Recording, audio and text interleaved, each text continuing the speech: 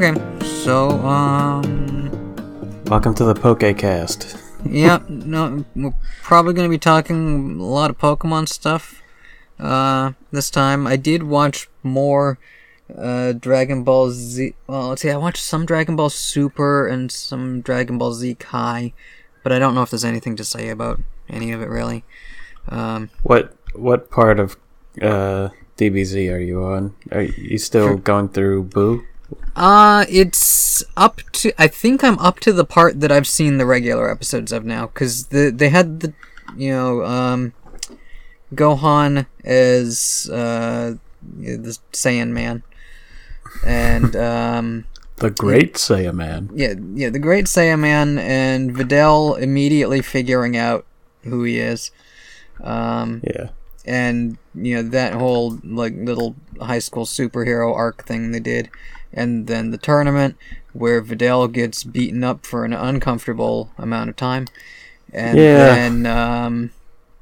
then they drain Gohan's powers and fly off, but it's okay, because the Kais can just give him his powers back immediately. And then they... Yeah, it's up to the part where they, are trying to catch up to Babidi and his gang and stuff. Babidi. I'm sorry, that was... Yeah, it's not even the same number of syllables as Menomina. Well, the shut up. Yeah, and Super, I wanted to see when Zeno first showed up and how, the future Zeno thing happened. So the store in my town that sells, anime DVDs, they had volumes 4 and 6. So I bought both of those. I watched volume 4, where Zeno first shows up and everyone's terrified of him except for Goku, who doesn't get why you should be terrified of this small child who can destroy universes on a whim. Yeah. And then Goku. And then volume 6 has the end of the Zamasu arc thing, where he calls future Zeno in to just annihilate that entire timeline from existence. As he do. Yeah.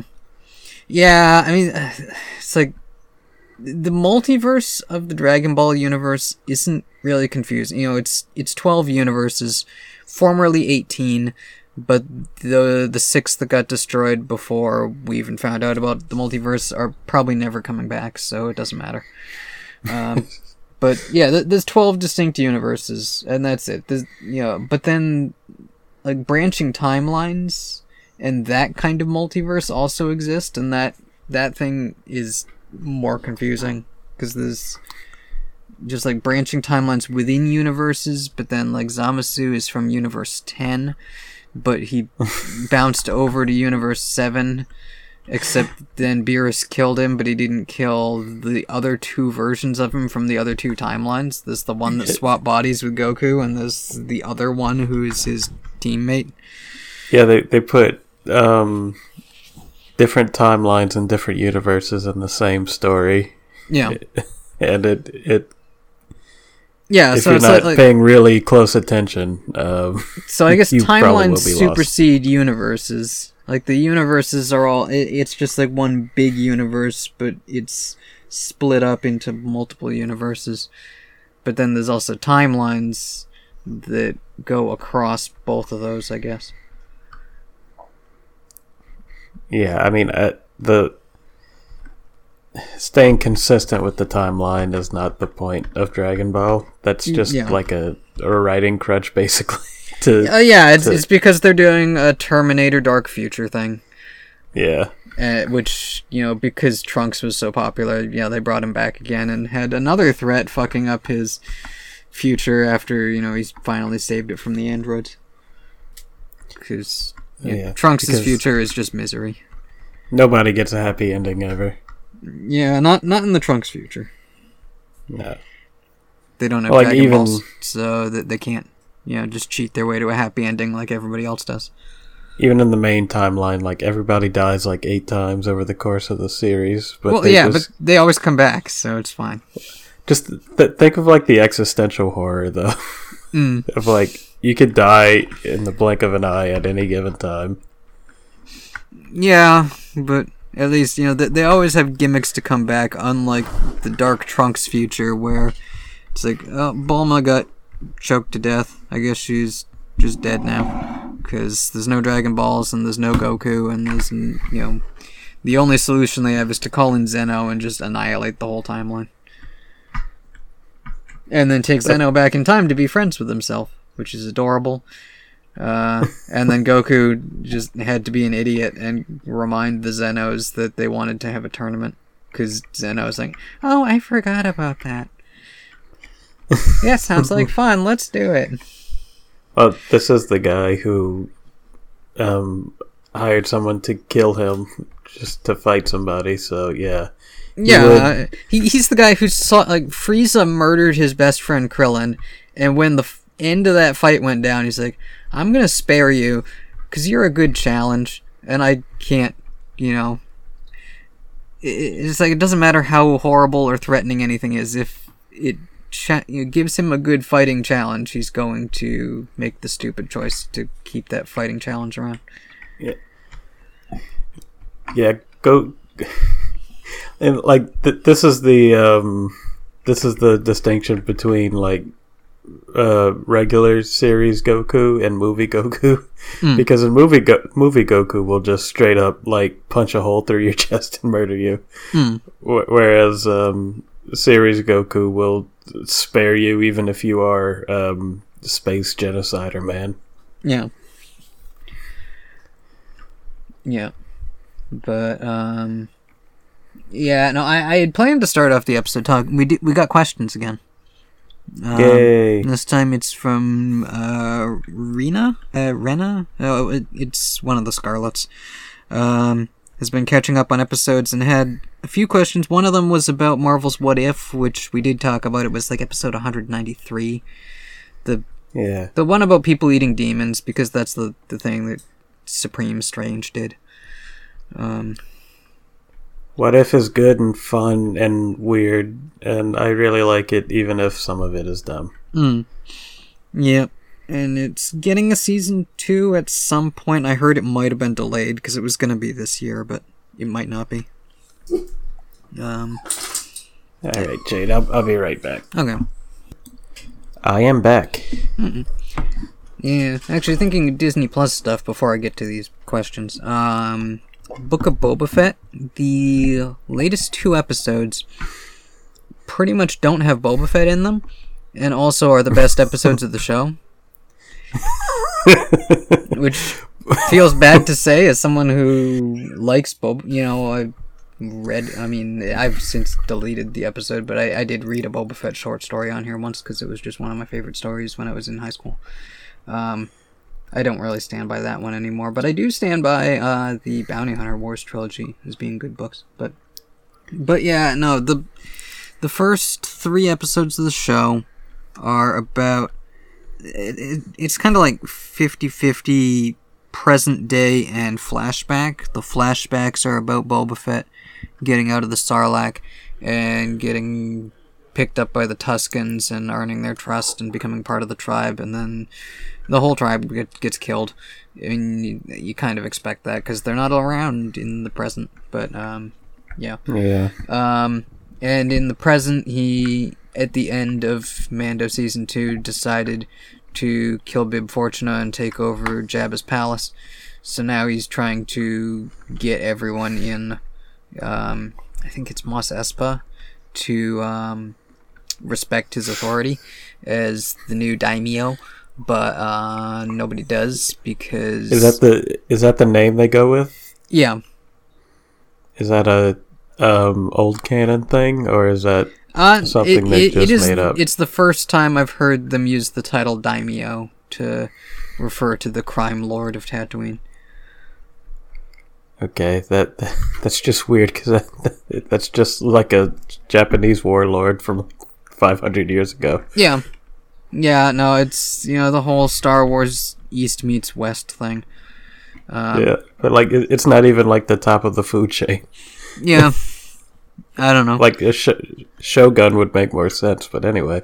Yeah, but no, he's trying to get people. He's like slowly recruiting people to his gang. One fairly controversial group is these kind of preppy, like 50s bikers who they're cyborgs, so they call them mods, but they're based on the literal mods from like the 50s or 60s or whatever. They've got like their bikes that they've been described as space Vespas, because it's like a very clean scooter-looking bike with a whole bunch of mirrors on it that just hovers instead of having wheels.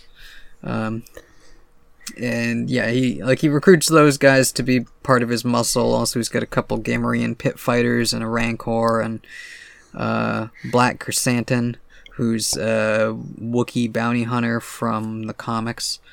And yeah, so the first 3 episodes are mostly about that, and how there's like a gang war building up with the Pike Syndicate, who are these guys who showed up in Clone Wars and the Han Solo movie, who they're from Kessel. They do spice trading and stuff, and they're staking their claim to the territory. So anyways, so then episode 4 happens, and it's basically Mandalorian Season 3, Episode 1. Because the whole episode is about Din Djarin dealing with, turns out the Armorer and the heavy Mando guy, aren't dead.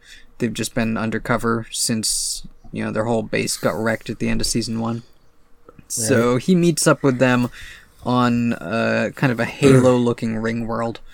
Where they have a secret base that's on the bottom side of the ring, and helps him set up the base. But then it comes out that he has taken his mask off, which he did in Season 2, and because these guys are diehard assholes, they're like, oh, now you gotta go do this ritual thing to go purify yourself of your sin of taking off your mask in front of another person. And he also gets a little chainmail vest made for Grogu, because he wants to go, find Grogu. He ends up going to Tatooine first, and there's a lot of fun, character stuff. Because his ship got blown up and he hasn't gotten a new ship, so he goes to Tatooine to talk to the Amy Sedaris character, who's she gets him a new ship. Is that the mechanic? Yeah, the mechanic with the droids and stuff. Yeah. No, he goes back to her, and she gets him a new ship, which it's a really fun scene where she got him a Naboo starfighter from Episode 1, but the way they treat you, it's like, because at that point in the timeline, the vehicle would be 20, 30. At least 30 or 40 years old, so they treat it like it's a junk car that she got him, but she insists, it's like, just fix it up, it'll be good. And they do make it look pretty cool. They redecorate it in chrome and give it some bigger guns and stuff. So he's got a starfighter as his ship now, and it's got a little, they took out the droid spot and made a pod that is obviously going to hold Grogu at some point. But yeah, and then Episode 5, the one from this week, he goes to the planet where Luke is setting up his academy, and a good 30 minutes of the episode is he goes there and is told to, Ahsoka's there, she tells him to wait, and then we see Luke training Grogu for half the episode, and it's adorable. There's a part where they're walking side by side, but Grogu is small and can't walk very fast. So Luke is just casually walking and then waving his hand to force lift Grogu up and then set him back down as they're walking. It's super cute. And then that does sound cute. And then the second half of the episode is he drops off Din Djarin drops off the chainmail thing, and then goes back to Tatooine because he'd agreed to help Boba Fett with his gang war. And then that's a fun sentence. Yeah, And then they show like some other stuff going on because like the sheriff guy from season 2 has like a quick draw showdown with Cad Bane, who is he's from Clone Wars. He's in live action now. He's been hired by the Pipes. That seems like it might be an awkward design for live action. He looks really scary in live action.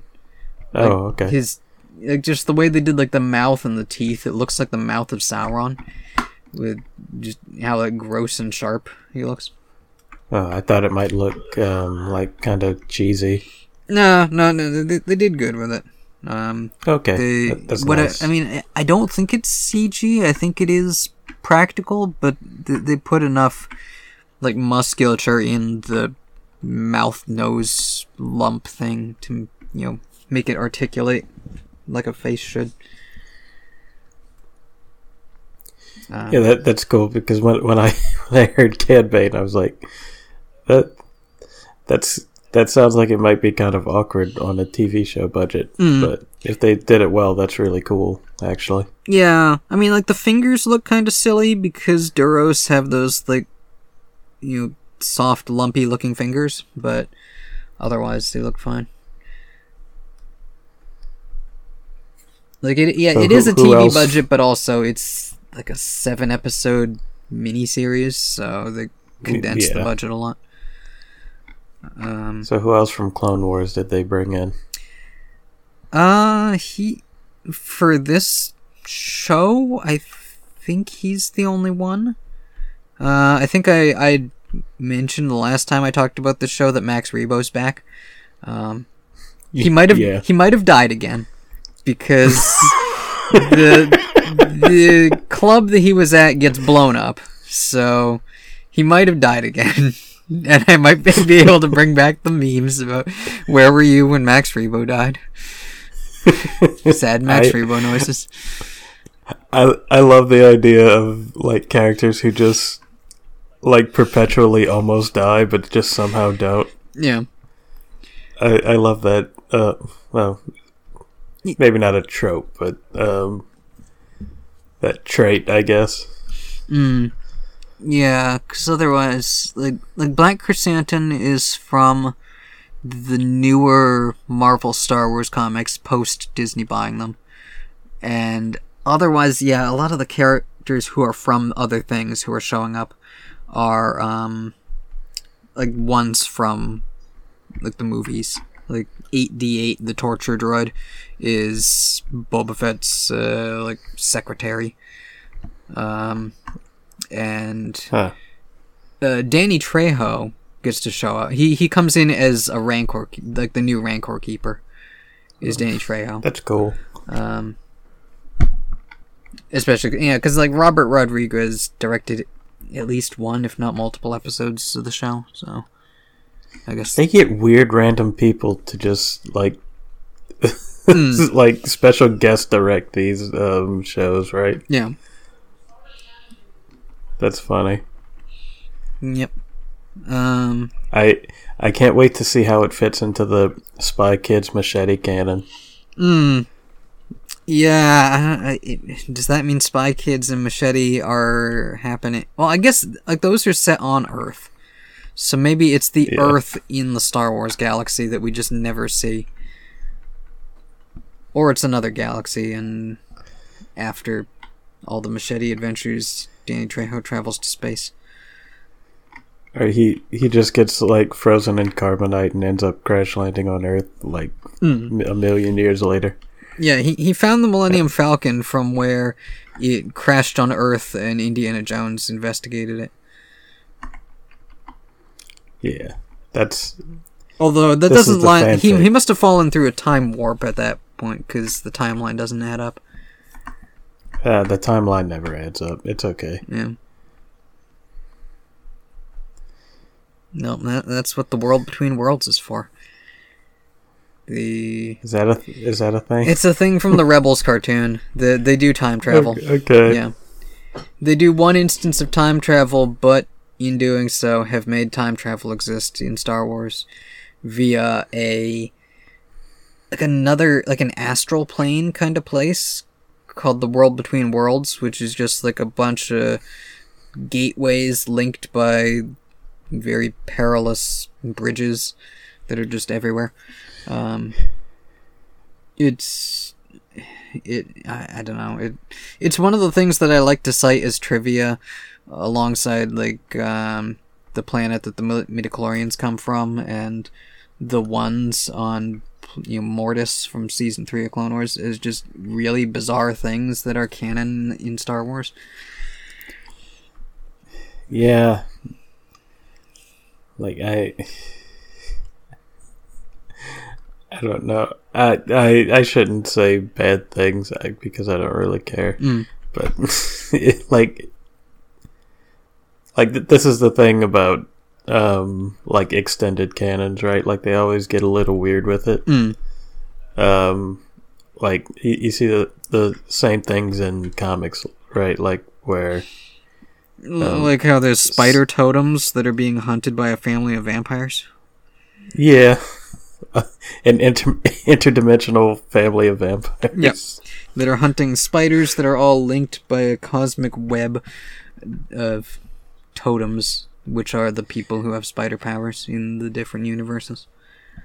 And then in the same universe somewhere, there's just a duck man flying around space. Yep.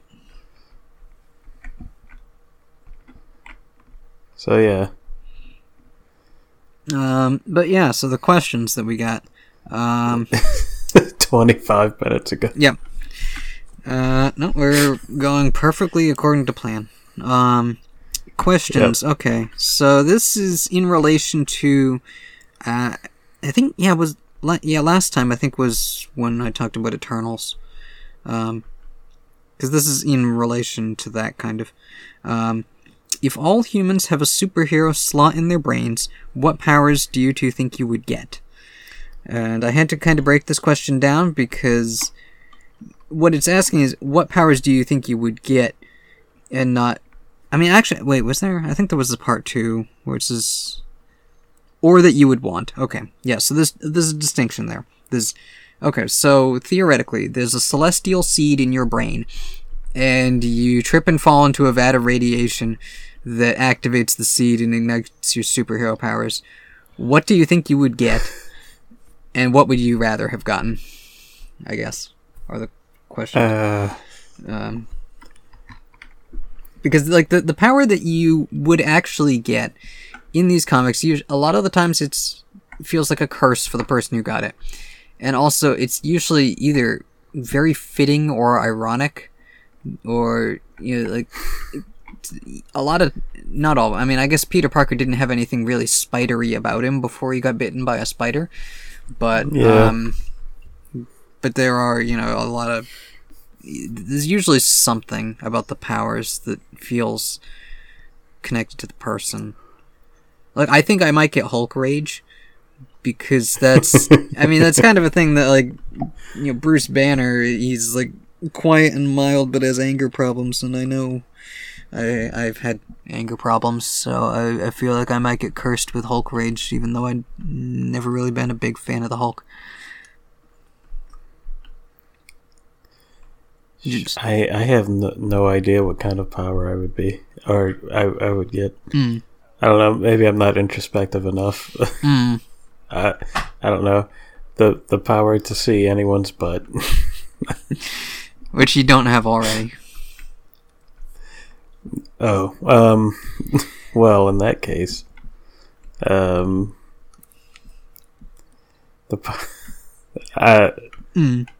guess the easier question is the part 2. What power would you want to get? If it's not the ironic curse of fate that's giving you these powers, and you actually get to choose.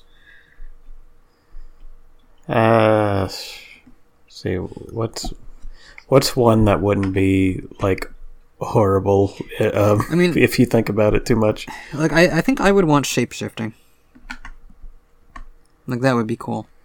That you can just, like full Mystique. Like you can generate clothes and everything. I mean, I'm not sure how that works with. Like, does that mean that you're not actually wearing clothes and you're just naked and cold all the time.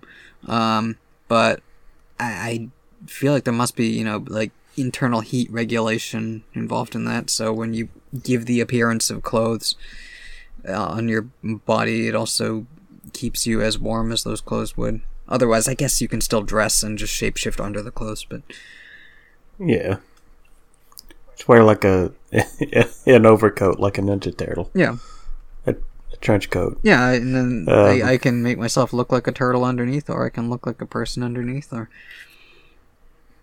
I can. I don't know. I'd probably just want telekinesis because I'm lazy. Oh yeah, that'd be good. I don't want to walk over to get the remote. Yeah, I forgot about that. Yeah, it's a hard choice. I could go for either telekinesis or shapeshifting. Imagine how fast you could type with telekinesis. Like, well, do you need to concentrate on each key as you're pushing it? Well, I imagine it would be like a skill, right? Like you would eventually just get it. Oh yeah. I guess if you have like the muscle stuff. I was thinking kind of like Star Wars, the Force telekinesis of like you could levitate a thing and bring it toward you or away from you. Yeah, Star Wars is weird because like apparently like they can put together like a lightsaber with the Force with like great amounts of concentration, or they could just like push something really hard, like almost by instinct. Yeah, like the way it looks. Yeah, and it's, you know, like the explanation for how the Force works is that it's, you know, midichlorians in all living things, and yet they're using the Force to levitate and manipulate non-living things all the time that I assume aren't coated in bacteria, but maybe they are. The Force doesn't make sense. I guess the Force would have to be like literally everywhere, right? I mean, like in the air. Yeah, I guess. Because, you know, like the D&D explanation of magic makes more sense than the Force. Because that one's just the weave, which is that, you know, that there's just like magical energy everywhere, and that spellcasters draw that energy and basically weave it into spells. So it makes more sense because there's just there is magical energy everywhere, and you can manipulate it if you know how. Yeah, because how would Leia like bring herself back into the ship at light speed if the space is a vacuum? I mean, I assume she's creating like a force rope to the ship, and can I be a Force cowboy? If you try hard enough, if you believe in yourself and your powers, then I want a Force lasso. Well, yeah, I mean, you should get a light lasso. No, that's dumb. I want a Force lasso so nobody can see it. But I mean, why do you need a lasso at that point if you can just reach out and grab a thing? Because it's cool. Yeah, but if you have a light lasso, then everyone else can appreciate how cool it is that you're swinging a laser lasso around. Then I can't do cool magic tricks with my invisible Force lasso. But come on, Jade, think of the possibilities. Yeah, but if you have a laser lasso, you can, you know, slice someone in half by you like twirl your laser lasso around and then you fling it and it wraps around someone, and then instead of catching them, you just saw them in half. Like, why did this have to get violent, Jade? Because I just want to do magic tricks. I mean, it sounds like what you need is a Green Lantern ring, because then you just imagine it into any form you need, and it would actually make sense to make a lasso out of that, as much as anything with a Green Lantern ring makes sense, because you're just, you know, imagining what you want to do, and then the ring translates that into a shape. I don't feel like I'm a good enough person for a lantern ring. Maybe a yellow lantern ring, or a blue one. I don't know. Here's the thing. I'm not good enough for a Green Lantern ring, and I'm not bad enough for a Yellow Lantern ring. Yeah. What is blue again? Blue is like peace, I think, or maybe hope. Oh, that can't be me. Are you angry enough for a Red Lantern ring? No.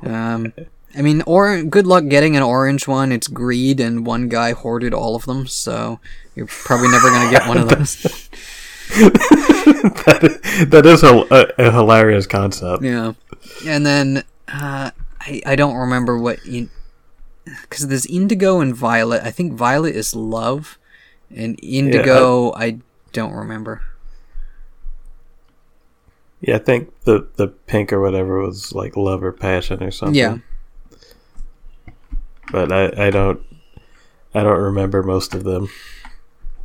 Yeah, because the other, I think indigo one, I remember they have like these cool tribal designs for the characters who wear them, but I don't remember what the emotion associated with it is. You could also get a Black Lantern ring for zombies and death. Or a white one. Gross. Because it's the opposite or something. I don't remember if they ever... They must have said what they all stand for. You know, yeah, I'll be a white mage. Okay. I don't have any traits specific to life, but sure. I mean, I guess a lantern ring would be a pretty good power to get because it is just so flexible in what it can do. Except for the part that you have to keep charging it with one of those batteries, and you gotta say a chant and stuff, and that would probably get annoying.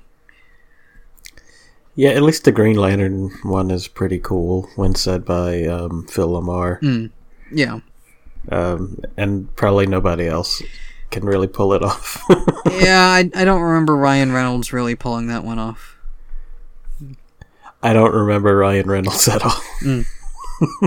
That movie, I don't remember a thing about it, to be honest. I remember it being not as bad as everyone said, but it's kind of nothing. It's fine.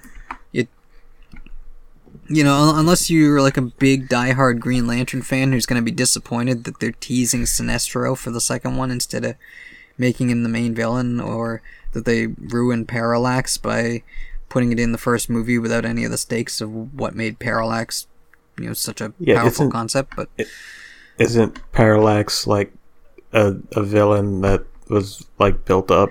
Yeah, because Parallax, I think in the comics it was that Green Lantern snapped and murdered the rest of the Green Lantern Corps, and then they later explained that away by saying that he was possessed by Parallax, which is like the incarnation of the yellow fear energy. But in the movie, they made it a big energy blob thing that they have to fight at the end. Does the Scarecrow ever get a yellow ring? Probably. I mean, it would make sense. I know Batman got a yellow ring once. I guess that half makes sense. Yeah, he uses fear as his main fighting tactic. Yeah. Gotta imagine if universes collided and Hulk got a red ring. The entire universe would just immediately explode. Yeah, but then how would anyone tell him apart from the Red Hulk? Because one is a big, strong guy, and the other one could probably just destroy planets. Doesn't a red ring I think get more powerful as you get angrier, and Hulk gets more powerful as he gets angrier. So it kind of just feeds in on itself. It's an infinite combo. You tap one for mana to untap the other one, and now it's just infinite damage. How did I know it was going in this direction? No, it's true though, right? If Hulk got a red ring, the entire universe would be fucked. I mean, it depends what the writer wants to do, because these are all fictional characters. Well, yeah. Because I'm Hulk having fun with is it. yeah, Hulk is powered by anger, but also his whole thing is trying to fight against that anger and maintain his like Zen quality.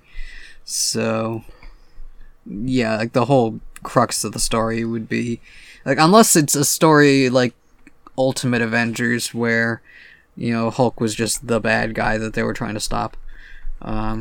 It would probably be a story about Hulk having to fight against his own, you know, anger loop.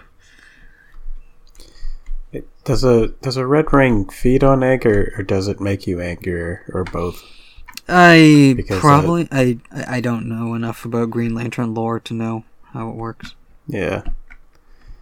Because like, if the red ring like actively makes you angrier, then yeah, Hulk would be like a universe destroyer at that point, I think. Anyway, this is like deep nerd shit. Yeah, I now I'm remembering there was like a CG animated Green Lantern cartoon at one point, and I remember seeing a couple episodes and they were all right. And I know Red Lanterns were a thing in that, so maybe that show would have more explanation of stuff. There was a Red Lantern as a main character. Yeah, and I don't know how that works. Like I remember the show. I didn't like it very much, but whatever. I remember I caught bits of episodes while waiting for probably Clone Wars or whatever was on at the time. Yeah, it was it kind of reminded me of like the first season of Clone Wars, where the CG was like, why do it this way? Like, yeah, that kind of cheap look where they try to cover over it by stylizing everything. Yeah, like everything. Whereas like Clone Wars, like everything kind of looks like wood. Yeah, I mean, Clone Wars everything at least had the excuse that they were basing it off Thunderbirds for the look. Like they wanted George Lucas literally he wanted it to look like the marionettes from the Thunderbird show from the 80s, whenever that show was from. The same show that inspired Team America World Police. I was about to say that. I'm just thinking of Team America World Police. Yeah. I'm thinking of the sex scene from Team America World Police, which is the only good sex scene in any movie, and nobody can say otherwise. I mean, they can get into positions that human actors just can't.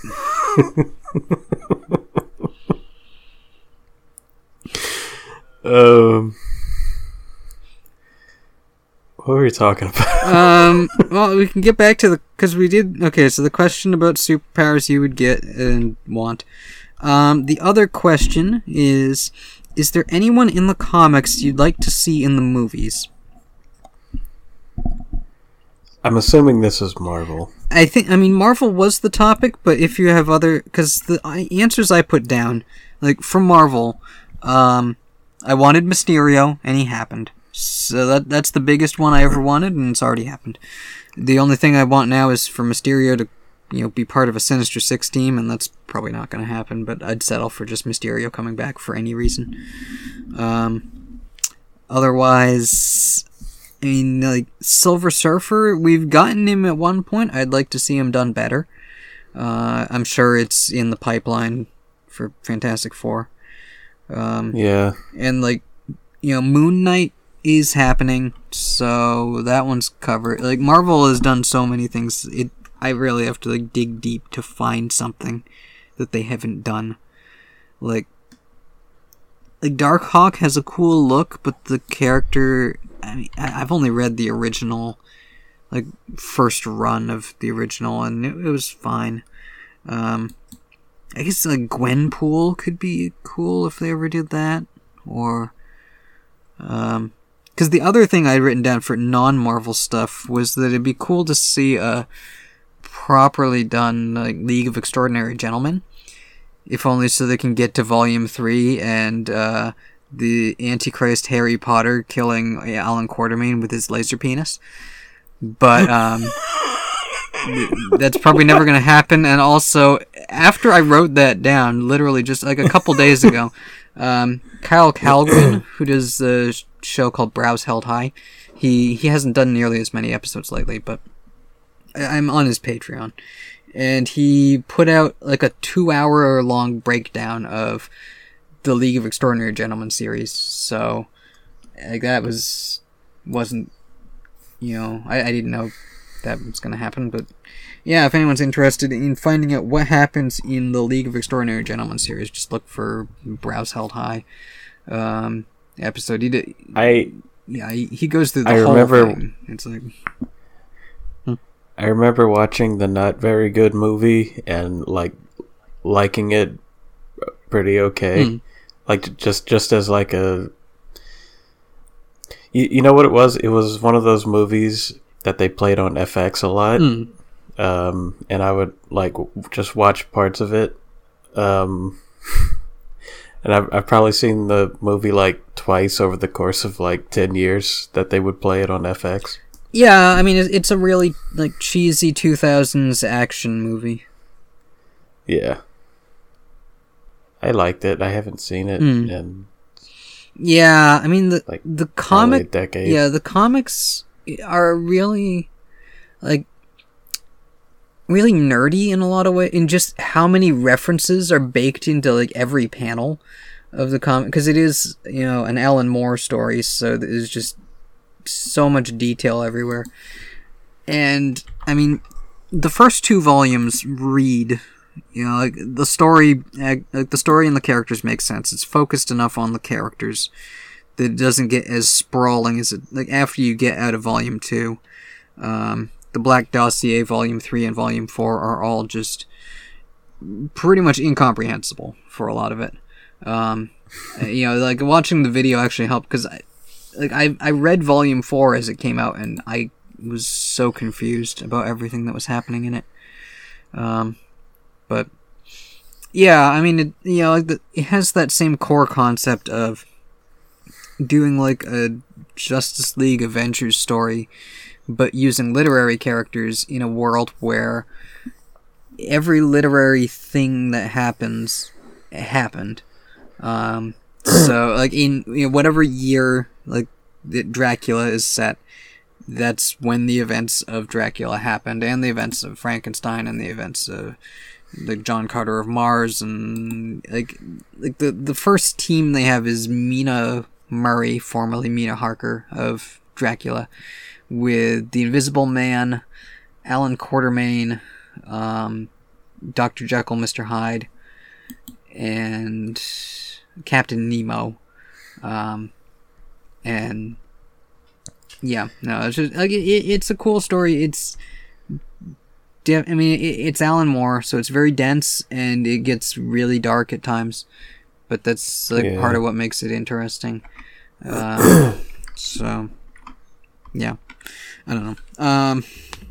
So did you have any comics, Marvel or otherwise, that you want to see on screen? I don't know. Most of the Marvel characters I know are already in the MCU. I feel like maybe there's some Spider-Man villains. Scorpion would be cool. They set him up, but I want to see the suit for Scorpion. Yeah, I want to see a live-action Scorpion, but also I think it would just be a mess of tech armor. Half the villains in the MCU they would do him the PS1 game version. Yeah. The PS2 version, it was almost like the 90s cartoon. Where it seemed like a good mix of a lot of it is metal, but it doesn't look like it's just tech armor, like another Iron Man suit. Yeah, which I think a lot of villains in the MCU kind of just end up looking like that. Yeah, I always wanted a story with the chameleon. Oh, because yeah, that'd be cool. it wouldn't. I want a Marvel movie that is not just an action movie, right? Because I think that's what they all boil down to. By the third act. I mean, Eternals was kind of boring. If you're looking for less action.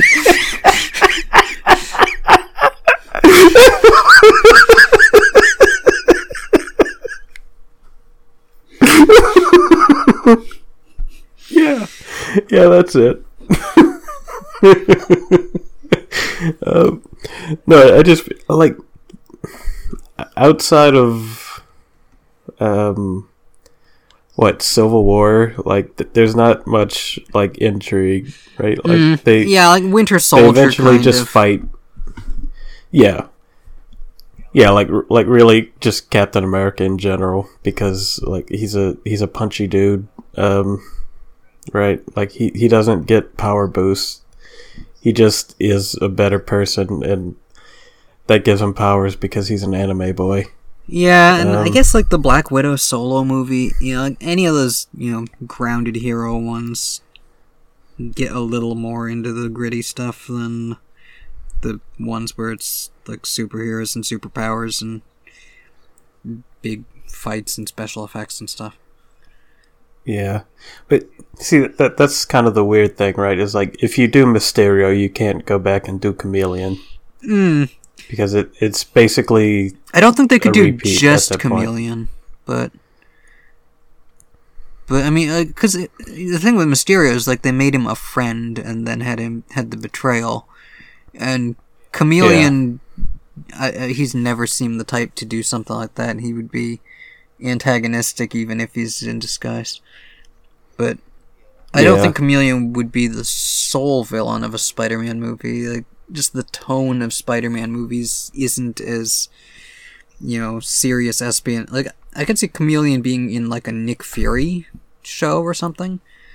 As, like, the counter-agent to him. But... Yeah, and what's weird is that they already did, like, the mask and voice modulation thing in Winter Soldier. Yeah, so they have the excuse. He could just steal the tech. Yeah. Kind of like... Yellow Jacket? Is that the Ant-Man? The one from the first movie. Yeah. Like, yeah. But anyway. Yeah. I really want to see Jon Stewart in a live-action movie. Oh, yeah. Because, like, The thing is, though, like, he's kind of boring up front, right? Like, he really only gets interesting in the Justice League cartoon after they flesh him out.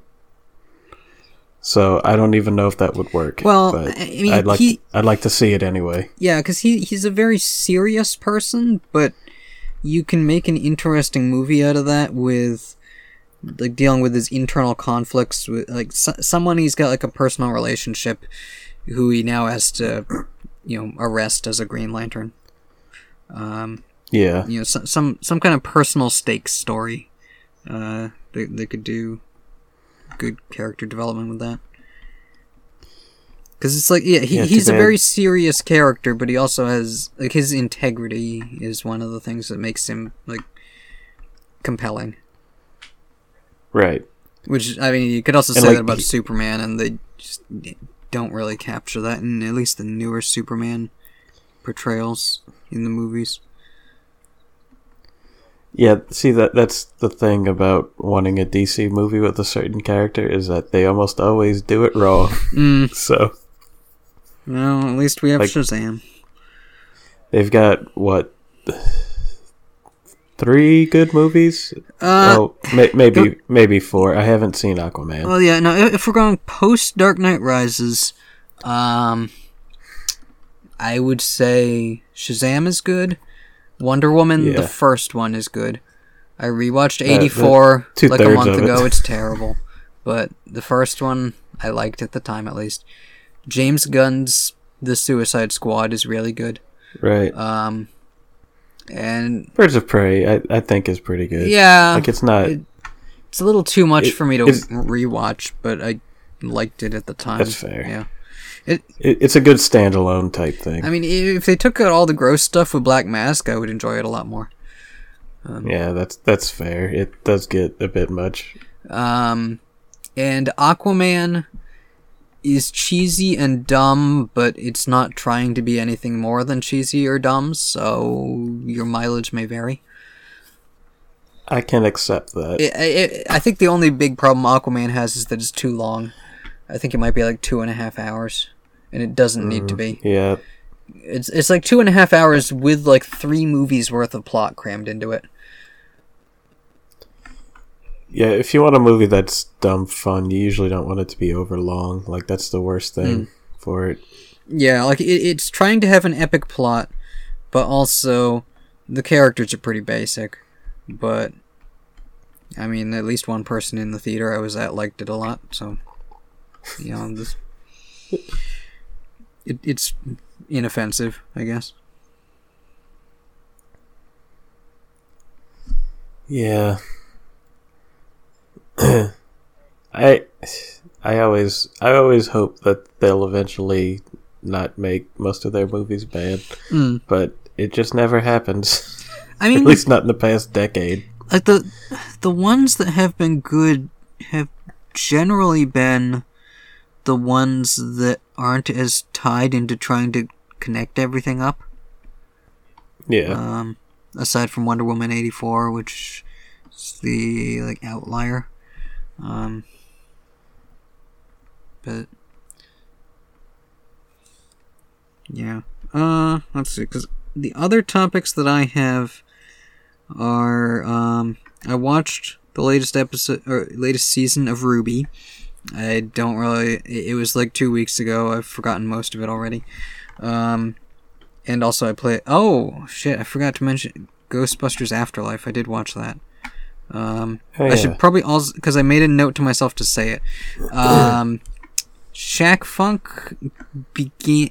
We're coming up on episode 200, but this month, I think this episode might be as close as we're gonna get to a 5th year anniversary for the show, because it started in February of 2017. So, happy 5th year anniversary! Weird. Yay! Yeah. Well, happy anniversary to you. I wasn't on the first episode. The first couple of years of it was a lot of jumping around. Yeah. But yeah. So yeah, I get okay. So RWBY season 8, it's back to being dark and bleak again. After it seemed like it was turning around, they killed Penny again. After going to all the trouble to bring her back to life, they fucking killed her again. Also seemingly killed everybody else, but actually didn't. They just, because everybody fell off a cliff in another dimension into an infinite abyss, so clearly they're not dead. They're all gonna turn up somewhere. But Penny got, like, ripped to pieces, so she's dead again. Well, it's happened once before. Yeah. No, it's the only way they know to create drama is we have to bring Penny back and then kill her a couple seasons later. Yeah.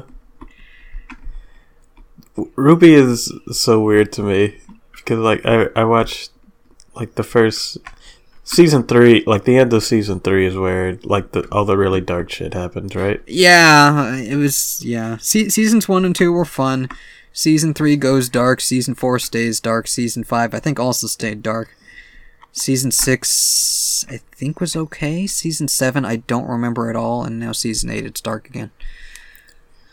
Yeah, because I watched all of seasons 1, 2, and 3. Then I started watching season 4, and I was like, okay, this is not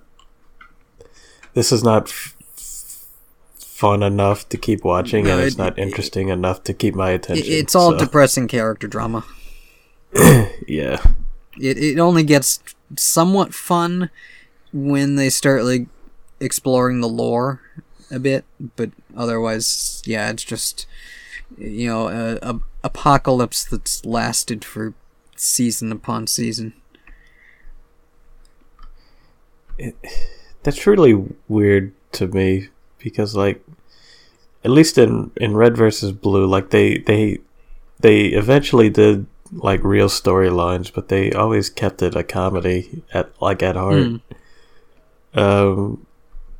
But it seems like with RWBY, they just keep flip-flopping on what they want it to be. Yeah, it's like they're trying to be like a serious anime, but yeah, I don't know. I guess like a lot of anime does kind of go that route anyway, of like starting off as like a silly, fun story that then goes dark and just stays there for the next 200 issues. I can't think of one show that we've talked about where that happens. Not even one of them. Yeah, I mean, at least Dragon Ball Z is cheesy enough that when it gets dark, it doesn't feel that dark. Yeah, except for the part where Vidal's getting punched for an uncomfortable amount of time. That was pretty dark, but yeah, Dragon Ball gets dark and a billion people die at once and you don't care because they don't matter. Oh yeah, because they bring. I mean, by the time the Majin Buu arc happens, Piccolo is literally just telling people, stop crying about that person who died. We'll bring them back with the Dragon Balls. We gotta focus. Yes. They all know how this goes. Yeah, it's kind of... I mean, by the time Boo came around, they were like, okay, look, we know death means nothing. Even if we can't use these Dragon Balls, we'll just come up with a new set that is somewhere. Yeah, they'll find them on another planet. It'll be fine. Yeah. Yeah. And also, I mean, having now watched, a lot of Dragon Ball, aside from original Dragon Ball, it does seem like the story, any story with character development that they wanted to tell was between, the start of, Gohan's story at least was the start of Z up through Cell, and then after that it's just villain of the week. Even in Super, I feel like I enjoy Super more as a show, even though I feel like Z is better written for the most part, but Super just, as just a very silly, it gets sillier than Z, but still is more serious than, or at least I guess better done than GT. But Super, the story, there really isn't a story arc to Super. It's just the thing they're dealing with at the moment. And once that's done, another thing happens, and then they deal with another thing. And there's, Goku discovering new powers and getting stronger is not a personal arc in any way. Nor is, Vegeta trying to get stronger. Vegeta, he gets a little bit of character in that, it seems like he's discovering that, trying to keep up with Goku is just never going to work out, and he should, find powers that Goku doesn't have so he can be different from him instead of just constantly, being a step behind him. He can just go a different way. Yeah. But, I mean, aside from that, minor bit of character development, there's really no character development, and it's just, it Super feels... Yeah, Super it's like superhero comics, where it's this, thing happens, and it's interesting, but it doesn't really, develop, but that's fine. That's not what you're here for. You're just here for fun character stuff happening. Yeah, Super is almost like a victory lap. Okay, we did Dragon Ball Z. It's the most popular thing ever. Let's just have fun with it at this point. Even just post Cell, the whole Great Saiyaman and the Bibbidi Bobbidi Boo, all that. The story's done, but yeah, people like the characters and want to see more, so they invent a creative new villain who probably has the same gimmick of stealing people's powers, but it feels creative and new in the way they design them, at least. And then they discover some new powers and fight them, and then a new creative villain shows up, and yeah, I don't remember where I'm going with this. We were talking about RWBY, but right. I will just say that the best Dragon Ball Z might as well end at Cell. Yeah. For all the good that the rest of the show does for character. Yeah, and that RWBY started off fun, and it's just been stuck in this endless apocalypse storyline. It'd be nice if that wrapped up, and then if they wanted to continue, do something different. like that'd be fine, but it just feels interminable at this point. Yeah, you see, like they're trying to emulate like other like long running like shonen anime. Yeah, was like Naruto Shippuden like that? Because I didn't see it, but what I've heard of it sounds kind of more like that, where it's just escalation of stakes against a big evil threat, and not bouncing around as much as, like Dragon Ball is like clearly just bouncing around everywhere to new threats and new things happening. Yeah, I'm not as familiar with Naruto as a lot of other ones, but I know like even One Piece, like it jumps around from being like this, like charming, whimsical journey, and like this, like maybe not like super dark, but like this, like a serious, like dramatic with. Like it's a lighthearted story with like serious dramatic arcs and moments, like which feels good because it like you're like it. See, I'm trying to explain. Like you're like you like the characters and you're having fun with it, and then like all of a sudden like some shit goes down. And you're hyped for it. And then after that, you get a break, usually. Yeah. Right? Like, it feels like RWBY's doing the opposite of that, where, like, after season 3, it just gets dark all the time, and you don't care because, yeah, it's dark all the time. Yeah, I mean, RWBY kind of feels like the arc that Game of Thrones took, where it's like, it feels like it's trying to build toward an ending, but at the same time padding it out with so much misery that it's like, okay, when can we just get to the part where you defeat Salem and stop the bad stuff from happening, and then you can either end, or if you want to go do something else, that'd be fine too. Just end this, yeah, I don't know, because it's like, yeah, it's just it's very serious. There's a whole bunch like rough plot of season 8 from what I remember is that there's the city they were in, I guess in season 7, which I've completely forgotten, is the city they're in is, I think they don't have like power. It's like a city in like the frozen, like Weiss's part of the country or world or whatever. It's a very cold town, and they don't have power because like wartime apocalypse, whatever. Like they're having to deal with Salem, who's like the embodiment of the grim, and they're like these corrupting monster things. But yeah, they're trying to rescue people who are like trapped in this city. But they can't evacuate them because General Iron something. Ironwood is a funny name. General Iron Guy is in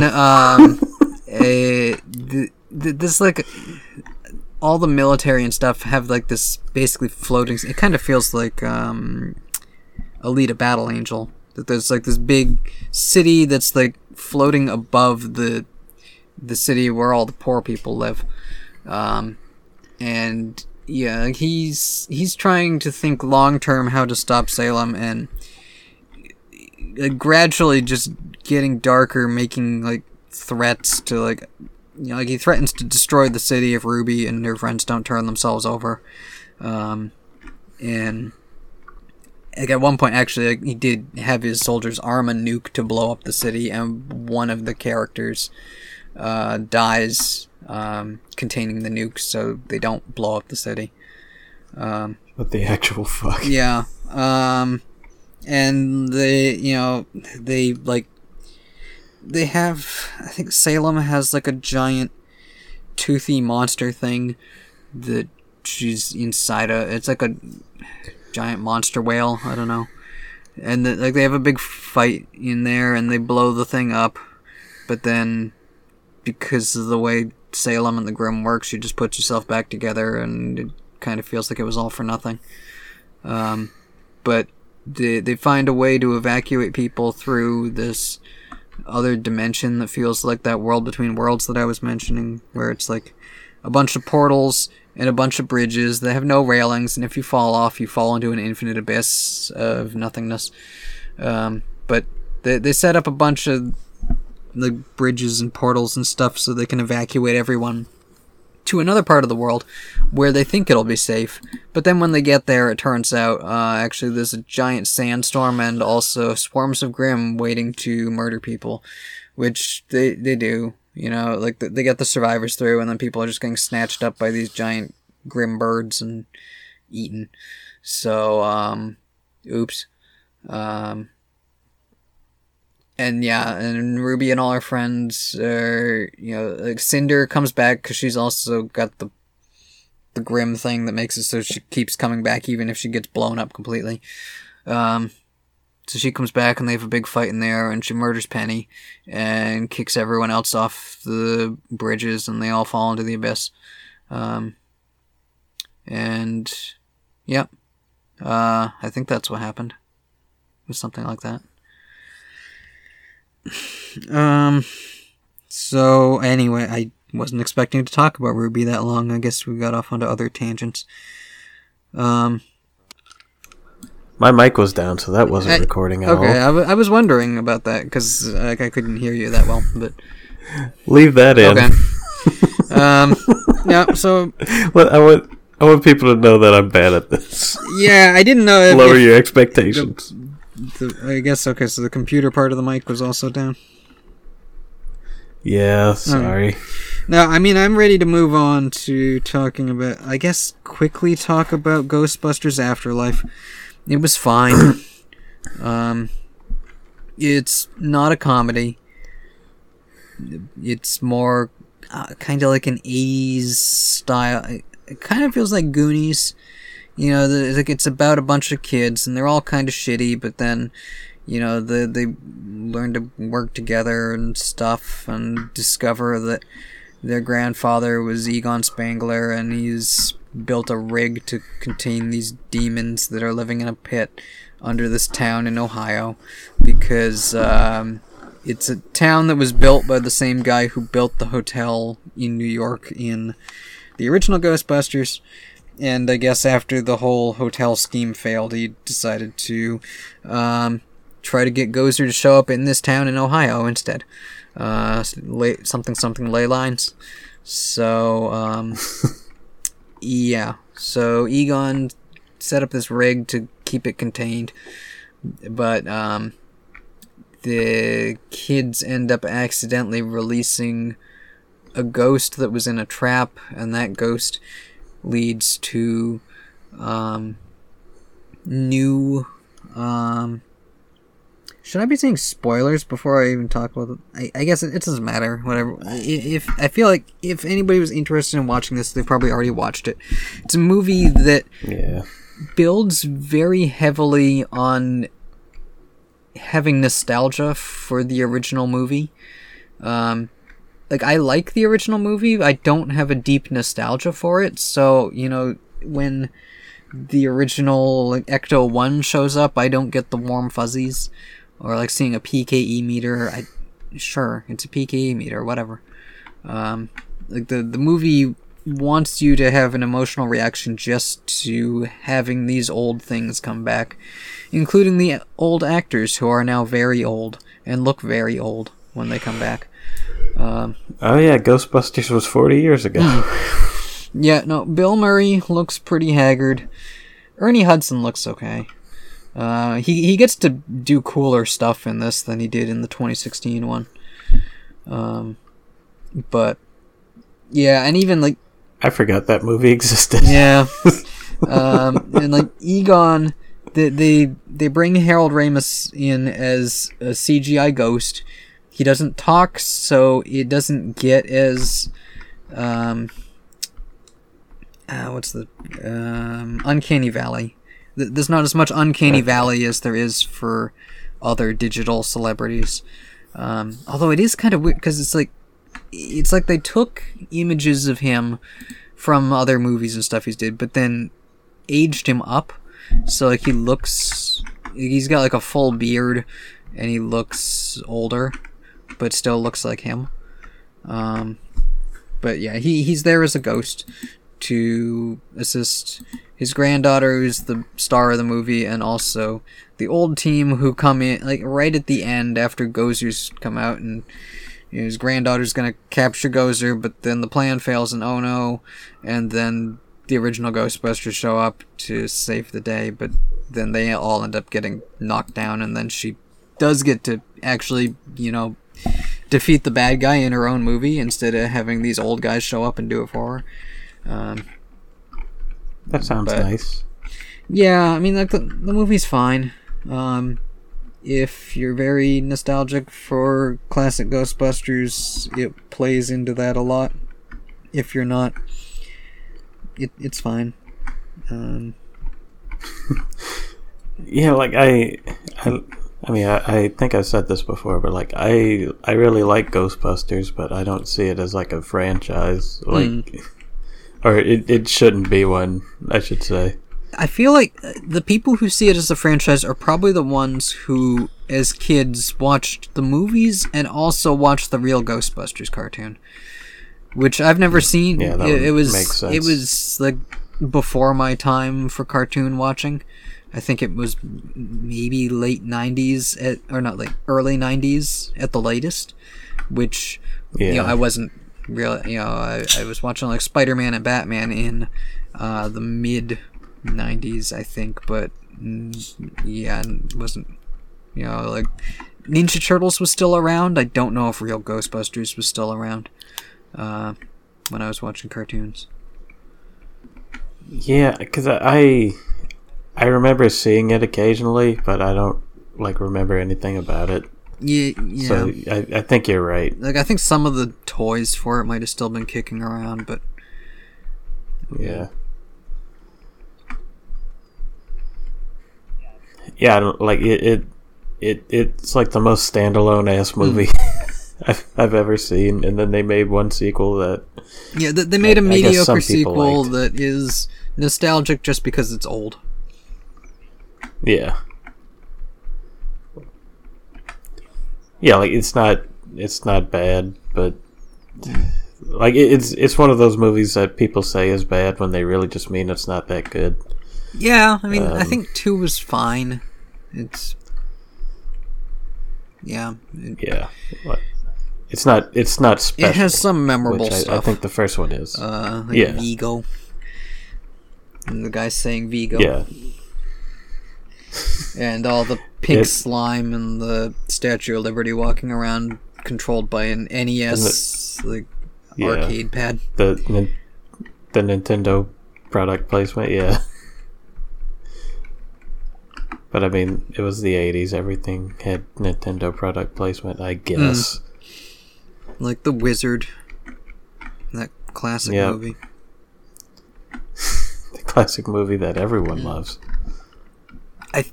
I was gonna say that I haven't seen, but I think I have.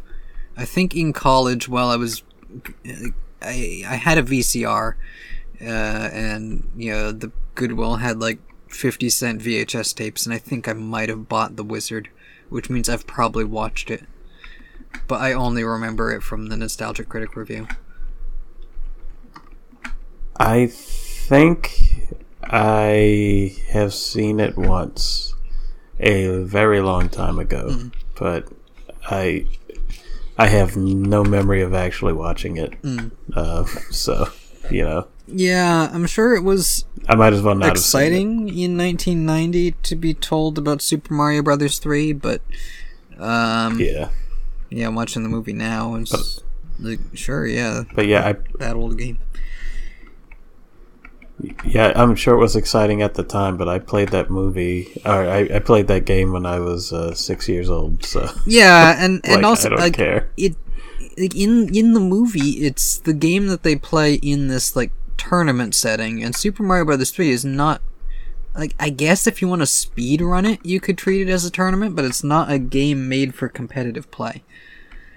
Yeah, I think that's basically what they were going for. It was like here's this game nobody's ever played. Beat it faster than the other guys. Yeah. Which is a weird concept, but yeah. Yeah, and it's like, I guess if they're just trying to beat World 1 within a certain time limit, maybe, but like, it's a fairly long game that's not really about the speed with which you do the levels. So, I don't know. Yeah, it's weird. It's product placement. That's how speedrunning was born. Yeah.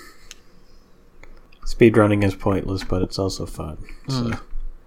But yeah, like, I don't know why you would have a speedrunning tournament. That sounds really weird. Like, for a game that hasn't even come out yet. Like a game that's just come out, and now it's like, okay, kids, let's see who beats all 8 worlds of this the fastest. And since you've never played this before, you don't even know about warp whistles or how to optimize your warp whistle use. So let's just wait here for, however many hours it takes to get through Mario Brothers 3.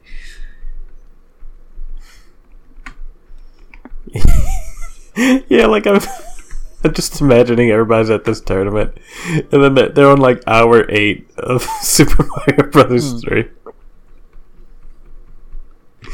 And then somebody wins, and everybody's gone. Like even the host has left the stage. Let's see. Okay, because the only other topic I had is Pokemon Legends Arceus. Which say it the rude way. Arceus? Yeah, hell yeah. Okay, yeah, so this is an Arceus household, so we're gonna call it Arceus. So Pokemon Legends Arceus, I hadn't planned to buy it at release, but it came out the day before a big snowstorm, so I thought, I'll buy it. It's $50. I'll play it. It's pretty fun. A little frustrating at times, but I mean, it's definitely, like, it feels like Pokemon, but also like more action-y. You're like traveling around these like contained open world sections and watching Pokemon. Kind of like the Sword and Shield overworld, where you can see them in their habitats. Right. But unlike the Sword and Shield, you don't run up to them. You can send your Pokemon out to fight wherever these ones are standing. And depending on the Pokemon, like some of them, more skittish Pokemon might just immediately run away if you engage them in combat. Other ones, will be very hard to catch if you don't engage them in combat first. But, because you can sneak up on them and just throw a Pokeball. If you hit them in the back, it's more likely to catch them. There's a few varieties, but they don't have stuff like the Quick Ball. It's, there's a Pokeball, eventually you get Great Ball and Ultra Ball, and then there's a Heavy Ball, and, I don't remember the name. I think Wing Ball is the other. The other one, it's like a blue one it flies better. Huh. And I think it's better for catching flyers, but also it seems to catch other ones fine. It's really good for throwing. Like, I think, like, the blue one, it flies better when you throw it.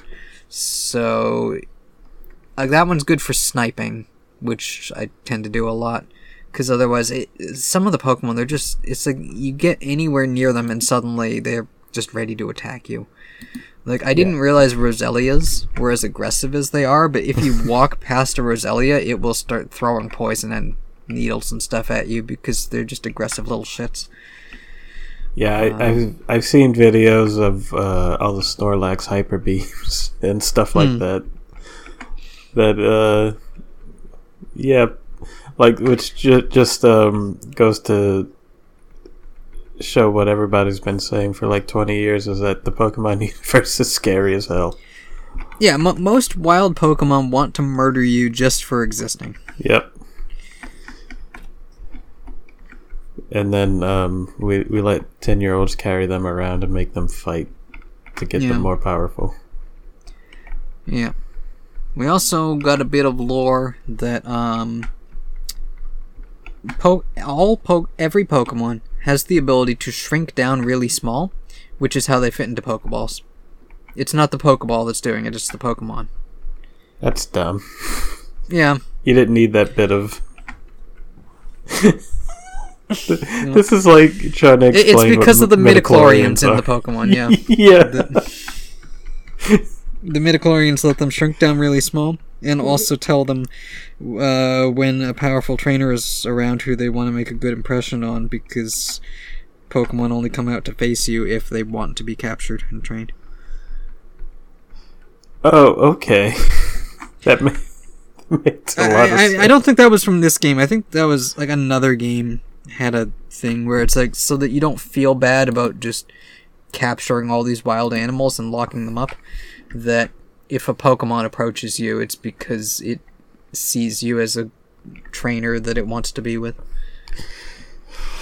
Okay, let's go with that. Yep. Power of friendship and bonds and stuff. See, that... You know what that makes worse is training on wild Pokemon. Because, like, you just... They want to be your friend and you kick their ass. Right, you're taking this Pokemon that wants to be your friend. And then you're like, giving them burns and knocking them out unconscious. Like, you knock them unconscious after you set them on fire, and then you just leave. Well, I mean, I'm sure when you go back, that's probably the same Rattata. It just ate a bunch of berries and recovered. It waited until it completely passed out, so its burns subsided, and then it ate a bunch of berries, and now it's back, and it still wants to be your friend. Every Rattata in the game is the same one. It just follows you around. Yeah, well, everyone you don't catch, because once you caught one, now another one has to come in and try to be your friend. It's the spouse of the first one, and it just wants to be with its lover, but it never will be, because you'll never catch a second Rattata. Yep. What a terrible canon we've established here. Well, that's Pokemon. Hey Jay, do you want to know something?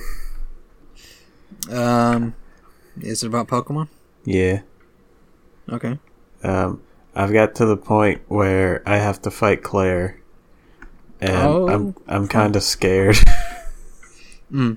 because that Kingdra is going to annihilate your team forever. Oh yeah. I think the only Pokemon I've got that can come close to matching it is Gyarados, Red Bastard. And I think a Hyper Beam. Rename him to Dead Bastard. No, shut up. He's my friend. He has 114 attack.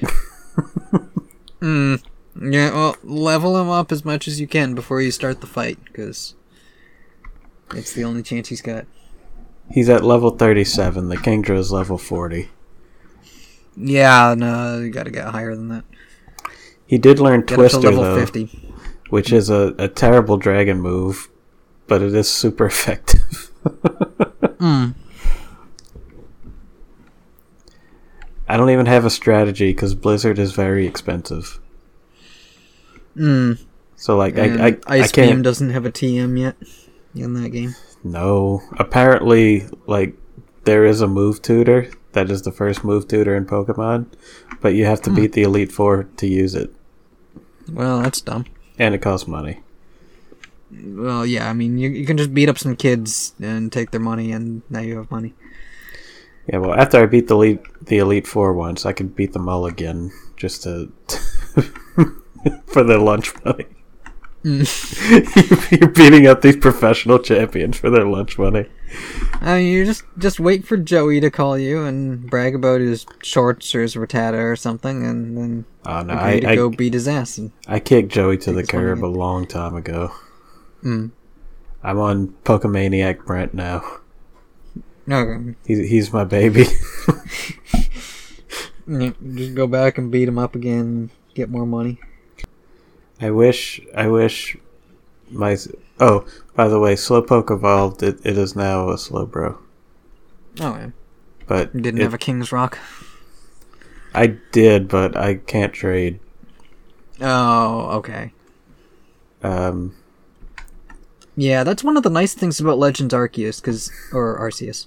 Yeah. Is that those trait evolution things, instead you just give the Pokemon the item and it evolves. Or if it's like a Machoke or a Graveler, they have an item called Link Cable, which is just an old school link cable, and you give it to them and then they evolve. Nice. So you can evolve all the trait evolutions within the game itself. Oh, yeah, that's like in Pokemon Pinball, where usually there's a little, like when you're trying to evolve a Pokemon, there's little like XP icons that you have to hit with the ball. But when it's a stone instead, like it's little fire or like electric icons. But when it's a trait evolution, it's like little link cable icons. Oh, It's like a really nice detail. Or maybe I'm just misremembering because I haven't played Pokemon Pinball in like 15 years. I never played. I remember it existing, but I never played it. I played it a lot. I played so much Pokemon Pinball. And you know what? The battery on the Rumble Pack never ever died. Like, it might still work for all I know. Yeah, I haven't looked at my... I would assume by now the battery inside my Rumble Pack is corroded, because I haven't touched it in so long. Yeah, I should try it. Like, I'm curious now. I want to see how it holds up. I guess this is a good time to talk about my Pokemon thing that I'm doing. Yep. Unless you have any other stuff you want to say about Pokemon Legends. Arceus. Yeah. Yeah. I mean, I guess, like, okay, so the usual annoying stuff that you wish you could just skip over the cutscenes. Yeah.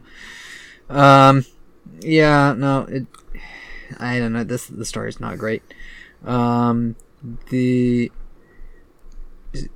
like you beat the game and then there's a post-game quest to get a bunch of legendaries, which then leads to another, like, secret final boss battle, which is a pain in the ass. Like, most of the trainer battles in this game, the trainers will only have, like, 3 or 4 Pokemon at most. They're even up to the final battle before the credits. I don't think there's any that have a full team of 6. And in the secret final battle, you have to fight a full team of 6, and then without healing, Giratina shows up, and you have to fight Giratina, not to capture, you have to defeat it. And then after you defeat it, it goes to its alternate form and gets all of its health back. So you have to fight like 8 level 70 Pokemon in a row. So that last fight is rough, but after that, catching Giratina wasn't that hard, at least for me. Maybe I just got lucky. It does seem like the catch rate on the balls is better. You're not wasting quite as many, trying to get a thing to stay on the ball, and it just won't. I think your volume's down again. God damn it! I put it down. I went to put it back up, but I guess I. Okay. I figured I'd mention it before you said too much. Before I put it all the way up, so it was at like 10%. Okay, so you're saying. Oh yeah, well, like I caught Suicune. Yesterday. Oh yeah, I remember. Yeah. Or was it the day before? Anyway, and yeah, that thing took like 30 great balls before it was caught. It was ridiculous. It's like they don't actually want you to catch it. The catch rates are weird. Like Palkia on Original Pearl, I caught in a regular Pokeball because it's like the Ultra Balls didn't seem to be doing anything, and I just threw a Pokeball and it worked. because it is just like random rolling against a small chance, but they make the chance so small that it feels negligible, whether you're using an Ultra Ball or a Pokeball for like the legendary ones. Except in... Yeah, like especially...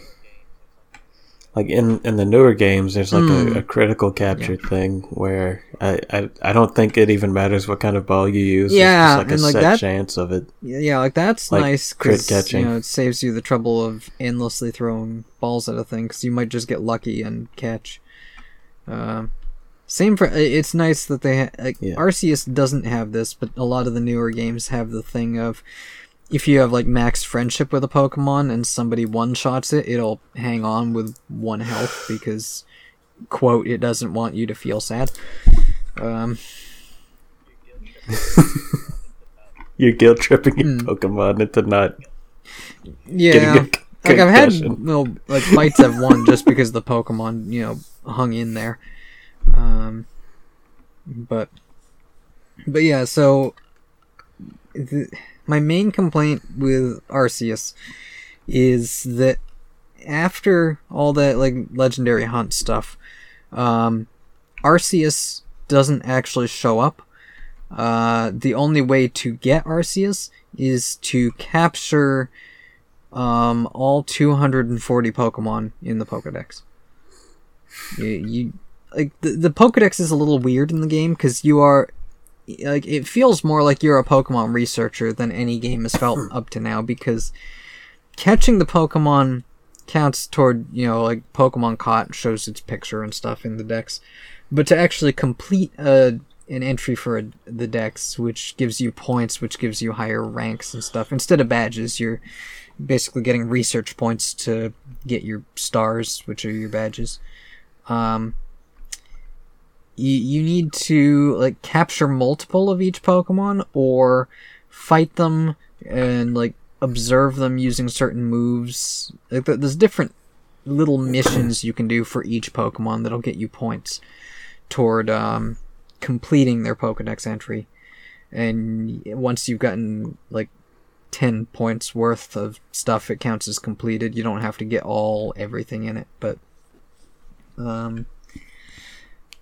yeah, no, in order to see the Pokemon whose name is the title of the game, you need to complete your Pokedex, at least as far as catching them. You don't have to complete everything, but it's a lot.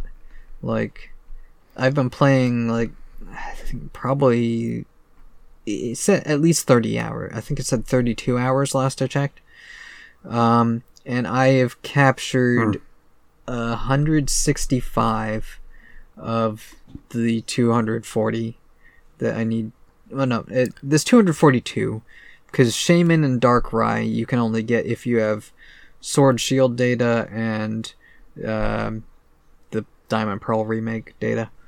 So I got both of them, and that's part of my 165 out of 242. But yeah, that still leaves close to 100 Pokemon that I need to either find and capture, and I've caught most of like the easy to find ones, so now I'm down to like the harder to find ones. I have to find and capture those or evolve the ones I have, which means just a lot of level grinding. So that's annoying. Yeah, like that sounds fun for me because I really like catching Pokemon. I mean, it like that was my favorite part about Sword and Shield was like going in the wild area. Yeah, you probably like this game a lot then because like all the Pokemon are there in the wild and you don't even need to like load up the fight screen to capture them. It just feels more satisfying that you can just sneak up on a Pokemon, ambush it with a Pokeball to the back, capture it. And you don't have to fight, you don't have to like pause and wait and pick moves and stuff. Like you only do that if, the Pokemon attacks you or, sees you. There's a little indicator marker above them. It'll be green if the Pokemon's like asleep, so it's absolutely not going to see you.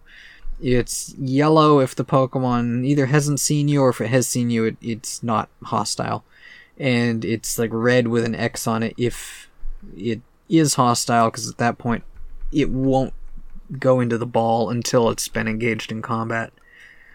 And then once it's engaged in combat, you can sometimes just throw a ball at it without having to attack, and it will capture it. But other times, I usually try to get it down to at least half health before throwing Pokeballs at it. And also, there is a crafting system, so you don't have to buy your Pokeballs and potions and stuff. You can just make them from plants. There's to make a Pokeball, you just need an apricot and a tumblestone. Great Ball, you have to add iron into that, and Ultra Ball adds more iron. I think it uses 2 iron instead of 1 for each ball. But yeah, you can buy your supplies, or you can just make them out in the wild and go around, capture stuff, and get research points. And yeah, I don't know how much I would like basically grinding for things for Pokeballs. Yeah, I mean, you can still buy them. You get your money from your research points mainly, or from selling items, because you can just collect up a bunch of junk and then sell it. Or when you capture Pokemon, sometimes they have items with them. Okay, that might not. Which you do have limited pocket space for, but if you go to a camp, there'll be box that you can put an infinite amount of supplies into. I'm sorry, Jay. Oh, okay. I'm fighting Kingdra. Do you want to do a live play-by-play of your Kingdra fight? Yeah. So it has 5 HP left. It is paralyzed. It just came out of confusion. Throw an Ultra Ball at it. I'm fighting. I mean, I can, but I'm not gonna. I'm fighting with Slowbro, lazy Has it thrust. killed anyone yet? The Kingdra? No. It did just use Hyper Beam though, so if that crits, it might. Oh no, it wouldn't. Okay. I win this. I win. Okay. I used confusion. It hit. I win. Beat Kingdra with no deaths. That was. I did not expect. I did not expect that to go that way. Yeah, fuck Miltank, right? Yeah, I guess Miltank is the nemesis. I did not. Yeah. Oh, really, Whitney as a whole, because that fucking Clefairy just had to use Aeroblast. Yeah, sorry for interrupting. Yeah, I mean, I guess, aside from being annoyed that Arceus is buried at the end of the game that most players will never see, I like the game. Aside from that, and aside from that, the last fight just was annoying, but I got through it, so whatever. Yeah, it seems if anything they should have switched the Arceus and Giratina roles.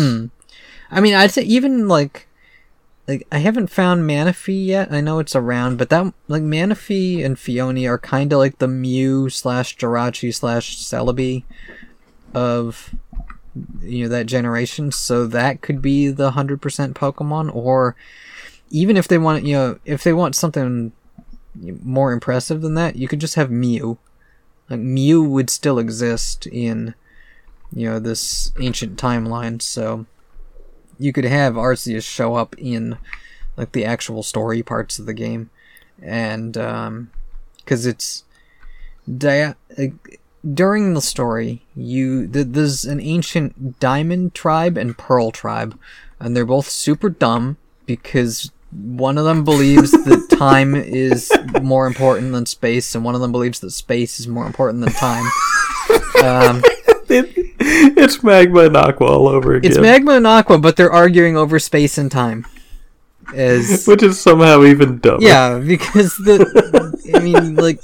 in terms of physics, the two things are pretty much inseparable.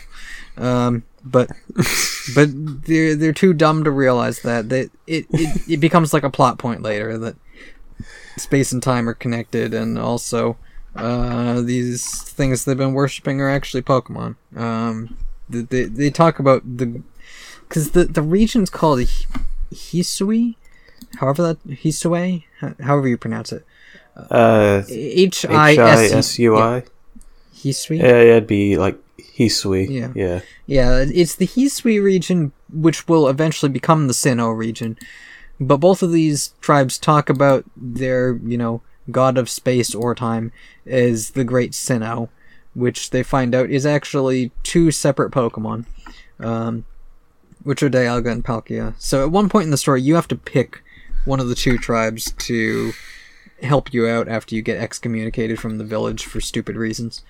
So the one that you pick is the one who you get to capture first, and then the other one is the one that you face in the final battle, before the first credits roll. So you get Dialga and Palkia before the credits. No Arceus. And then you go off on a quest to capture most of the legendaries, which then leads to the Giratina fight, and then Arceus is, buried away till the end. But how many legendaries do they have? Like, is it all like Gen 4? All the Gen 4s are in there, and also the Landorus, Thundurus, Tornadus trio is in there. Okay. That's Gen 4 too, right? I think they were Gen 5. Okay, that might be right. But I honestly don't remember. Actually, maybe they are Gen 4. Because I think 5 was Keldeo and the llamas. Because I thought the Sky Gods were in Heart Gold and Soul Silver too, which is Gen 4. So yeah, I think they are. I could be wrong. No, I think they might be, and because I think it was like Keldeo and the trio of the. I mean, they call them swords, but they don't have swords. They're just like deer. But I think that was Gen 5 was those ones.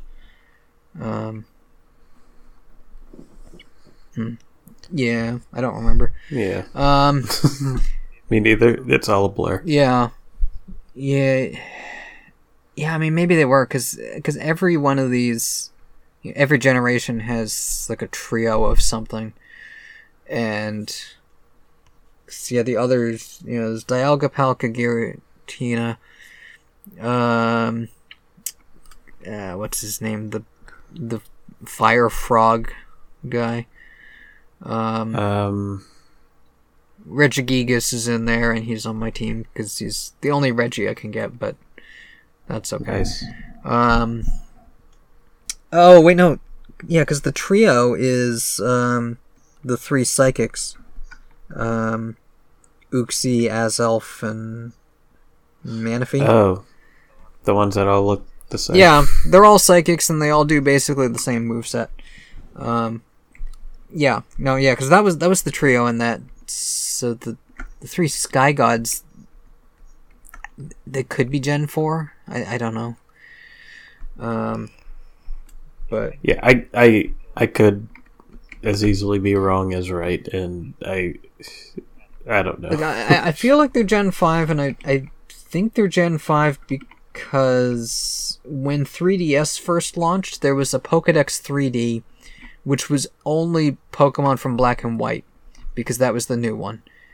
And I feel like those guys were in that. But yeah, and now I can't remember if Keldeo was Gen 5 or Gen 6. 6 was because I remember like X and Y, right? Yeah, 6. Yeah, it was X, Y, and then Omega Ruby, Alpha Sapphire. And I remember the bonus ones from Omega Ruby, Alpha Sapphire were the Pink Diamond one, and Hoopa, and Volcanion, who I don't even know why they bothered with Volcanion. Yeah. It's just that they just have to make up new legendaries, and sometimes they don't matter. Hoopa came and went and nobody cared. Yeah, I mean, at least like, Hoopa feels like there's a point to it, but Volcanion is just, we made a fire water type. That's it. It's got a big ring on its back. Yeah. Yeah, like a lot of the like every legendary that isn't like tied to the story or mentioned in any way, and they just released after the fact is like, I don't know, who cares? Yeah, I mean, because there's like the trios and the groups, like the duos and stuff. Those ones feel like they have a point, and then there's always one that's like the Mew, that's like the cute small thing that's mysterious. Yeah, but yeah, no, like I feel like they should have put Arceus in as one that you can just get in the main story / post game, and then if they wanted like a secret prize for 100%, have that either be Mew or like a time traveling Mewtwo, or something like that would be cool enough to make it, motivate you to get 100%, but also not feel like they're locking the character whose name is in the title behind having to 100% the game, which is just a pain in the ass. Like I'm 32 hours in, and now it's like, okay, I got another 80 Pokemon that I have to track down, and I don't know how long that's like. Is this supposed to be a? I guess it's a JRPG. Of course, it's going to be a 60-hour game, but I'd rather it not be.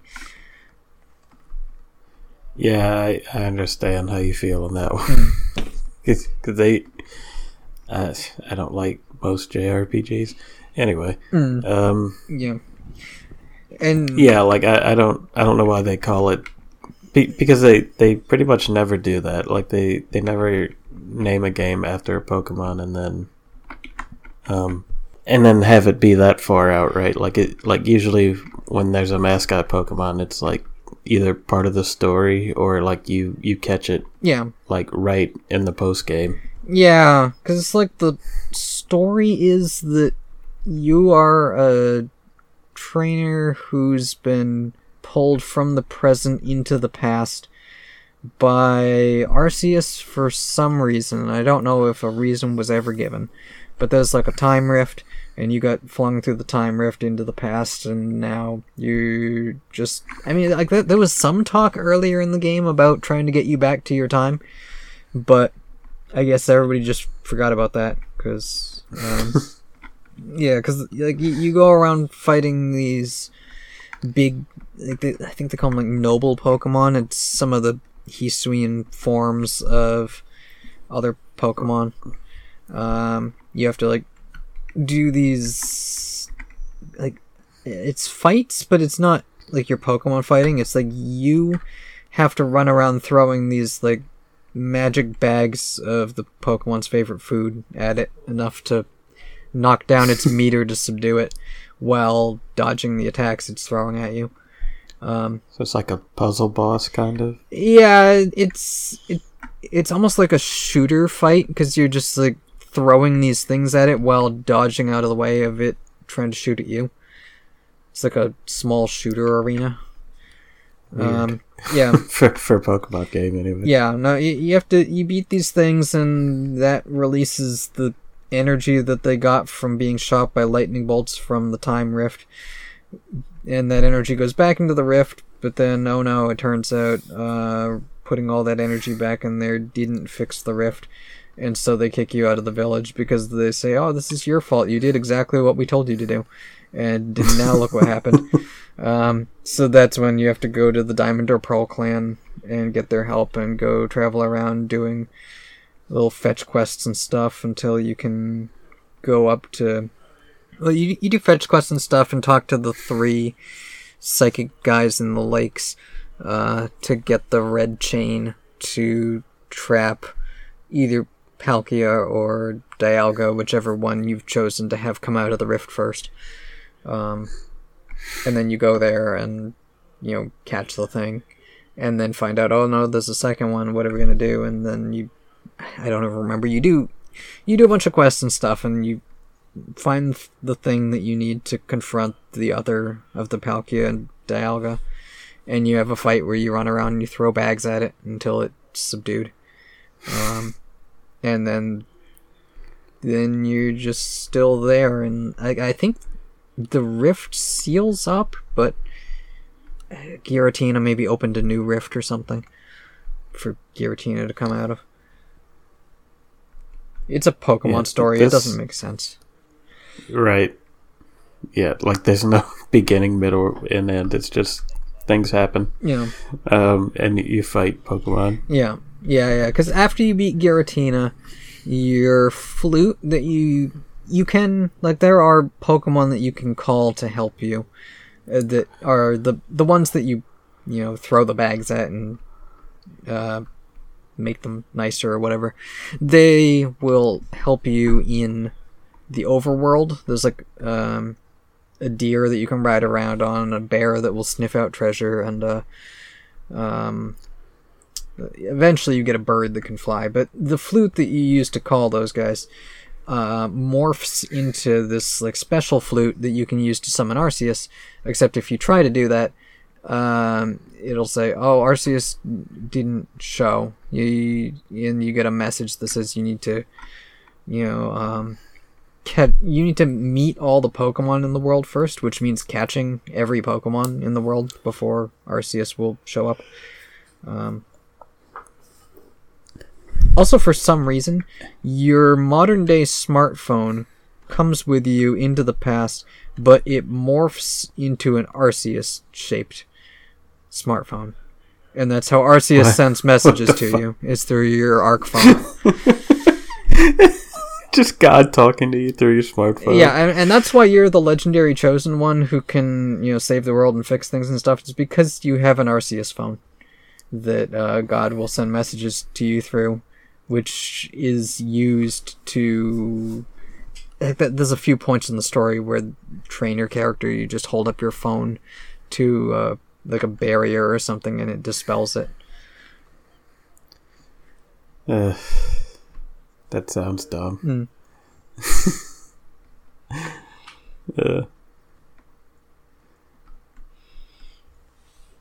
Oh, hey. Wait, what was I gonna say? Sorry. Something with the Pokemon game that you're playing now? Oh, yeah, I froze a Dratini. Did you capture it after, or is it just frozen forever? Oh, no, it was a trainer battle. Oh, okay. It's two twins with two Dratinis in the Dragon Cave, and I used Tri-Attack, and it froze, which I think is a very low chance.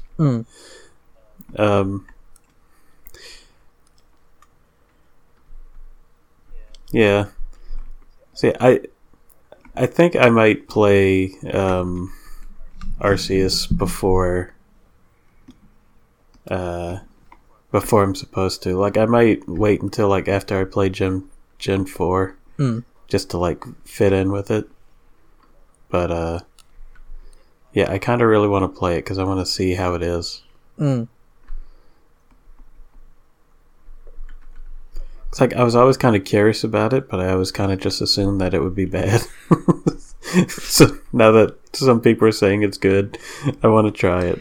Yeah, I mean it's different from the other games, but it plays well for the game it is. Apparently, it's going to get DLC that's going to add even more Pokemon, and I don't know.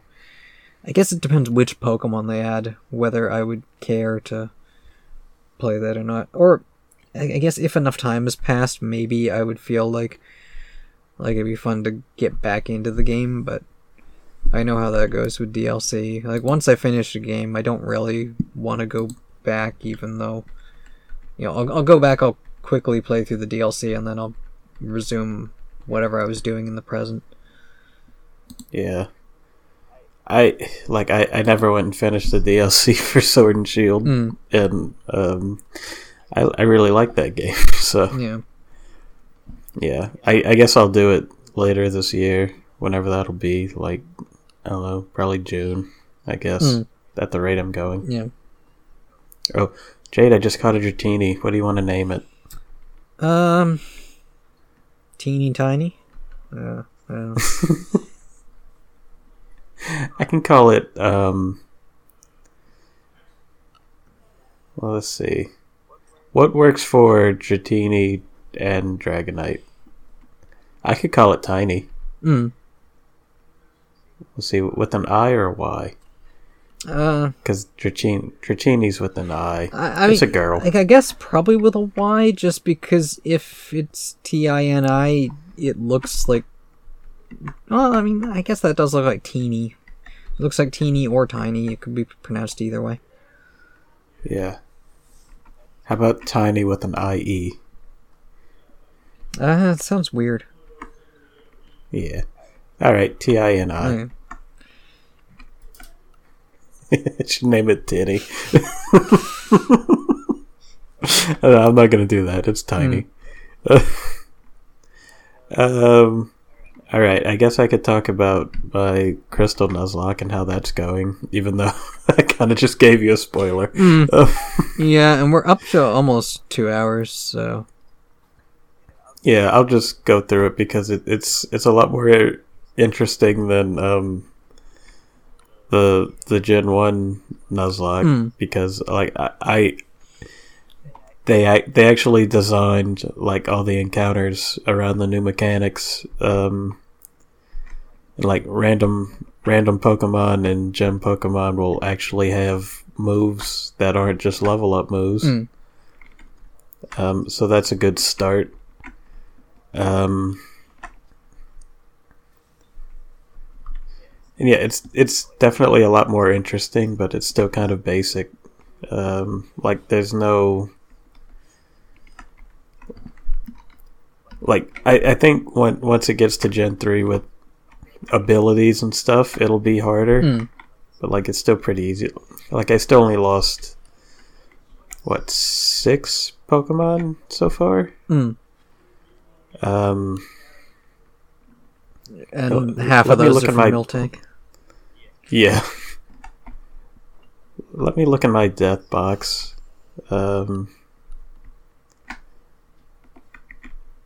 Because I know... Okay, I lost 5. So I remember where I lost Slicko Dicko, who is a Pseudo-Wudo. Yep. Let's see. Yeah, I lost... I lost Olive Walker, Texas, and Ranger. Yep. Who... Oh, and Bellslut, that's right. Oh, yeah. Yeah, because I lost Walker, Ranger, and Bellslut to Whitney. And then I lost Texas to Morty, the ghost gem leader. And then I lost Slicko Dicko to the guy who's obsessed with Sweet Queen.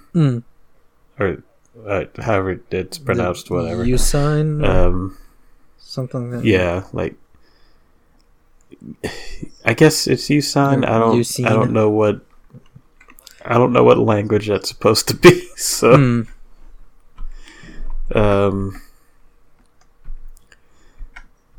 So yeah, it's going good. I haven't lost a Pokemon after like 4 gems, so I think I'm doing alright.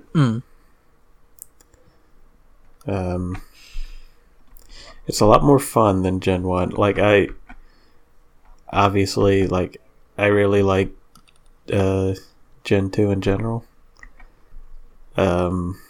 Yeah. So yeah, I'm having a lot more fun with it, even though I have a lot less time to actually do it.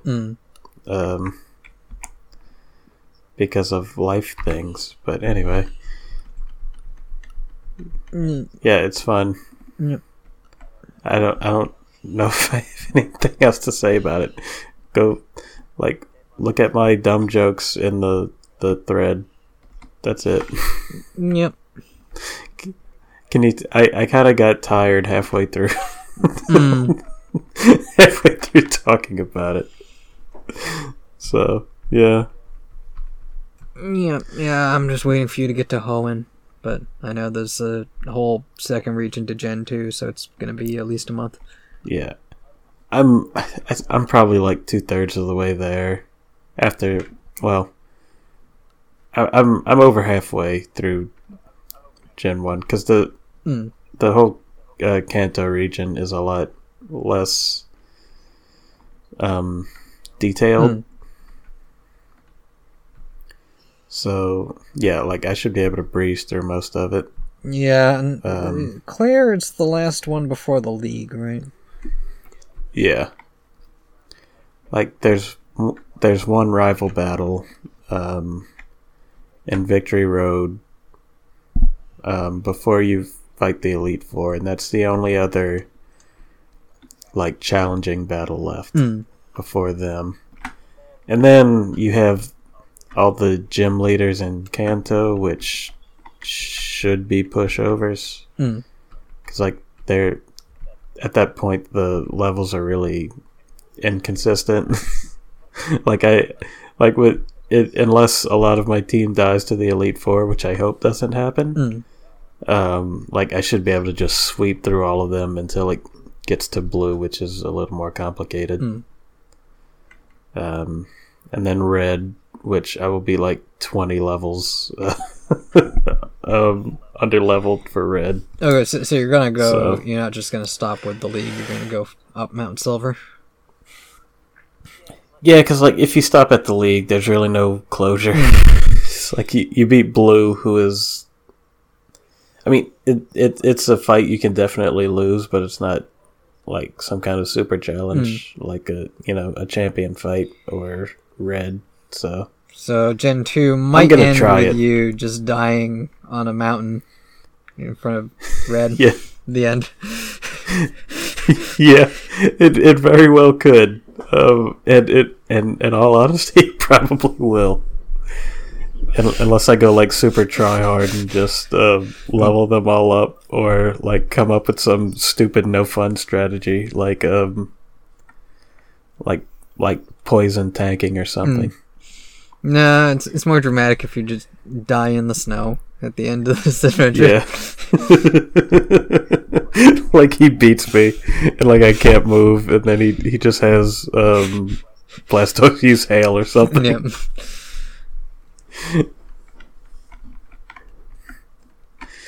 But yeah, it's going well. Like, I'm surprised I haven't had any more deaths. Well, yeah, I'm surprised Claire didn't cause more.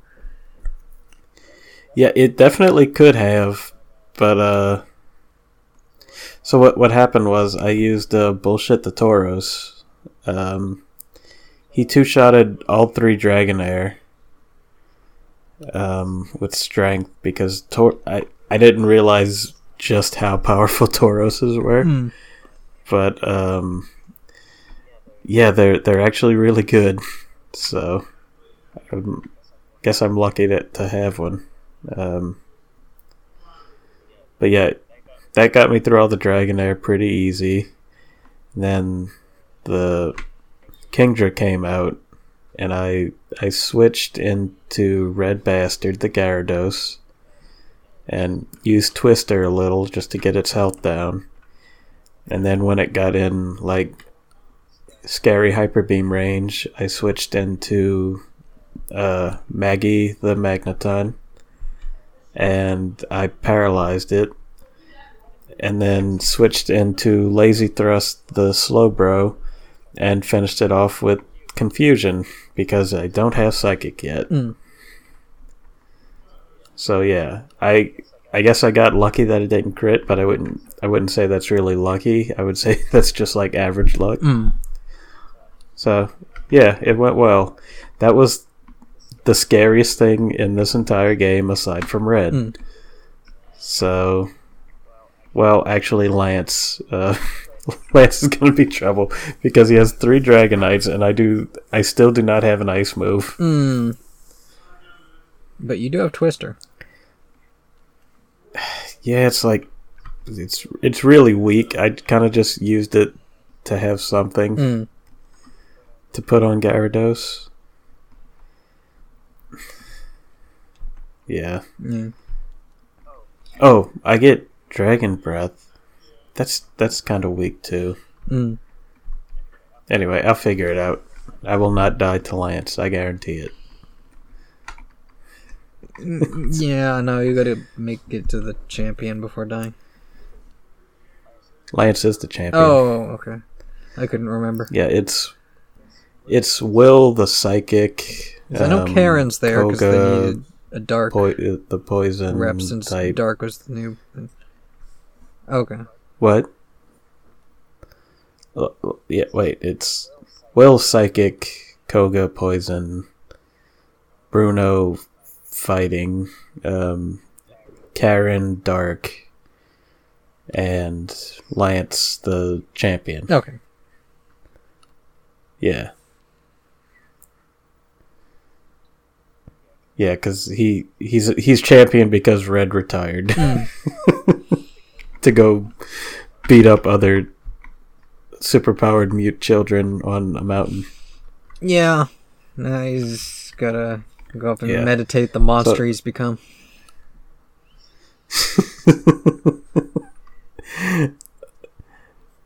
Just to isolate to protect people from how scary strong he is. There is a Pokemon ROM hack that where like Red Red is like some kind of super villain, like just like wordlessly like wreaking havoc across the land with his super training, or his super powered Pokemon team, like without ever saying anything. It is actually kind of creepy when you think about it, right? Yeah, Red and Blue is the supervillain origin story. Yeah, and they go through the whole like fan theory about how he kills Blue's Raticate. And so the Rockets are begging for Giovanni to come back to save them from Red. Something that would be funny if that was the actual plot point, and like they didn't take over the radio tower just to beg Giovanni to be back because they love him too much or something or whatever. No, it's because they knew he's the only person who's genetically engineered a powerful Pokemon. And they need to do it again to stop Red. Okay, so in the anime, like why is there a psychic type Pokemon in the ground gym? I don't remember. Did nobody ever put that together? like there's just a super powered Mewtwo in the ground gym, right, and nobody. Yeah, I don't know. I mean,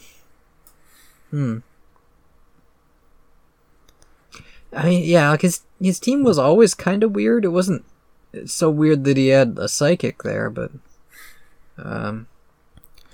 well, they are like, well, except for Kangaskhan and Persian, they are all ground type, I think. Yeah, like the anime leaned harder into the Persian thing because, the villain with a cat. But yeah, they wanted him to be like a Bond villain. Yeah. Yeah. Maybe the Persian was also, the real mastermind. I think they wanted like a conflict with Meowth, because cute cat, right? Yeah, well, yeah. Meowth feels insecure looking at that Persian.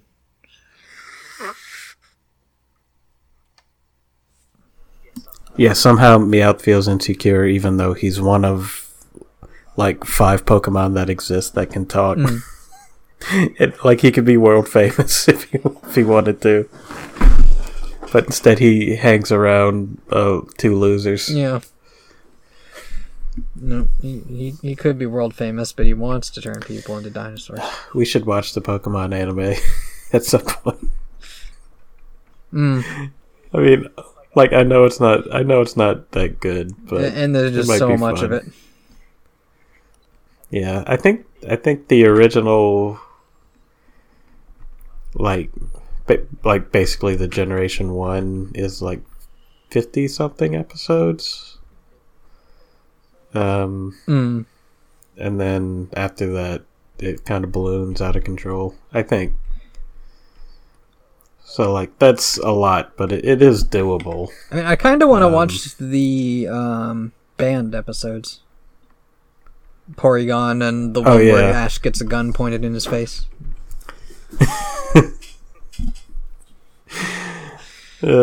Pokemon had no chill. Yeah, it did make it really in weird the- when, it's like they said they were going to the Safari Zone, and then they came back from the Safari Zone, and suddenly Ash has a bunch of Tauros. And where the fuck did these come from? He should use Tauros. It's pretty good.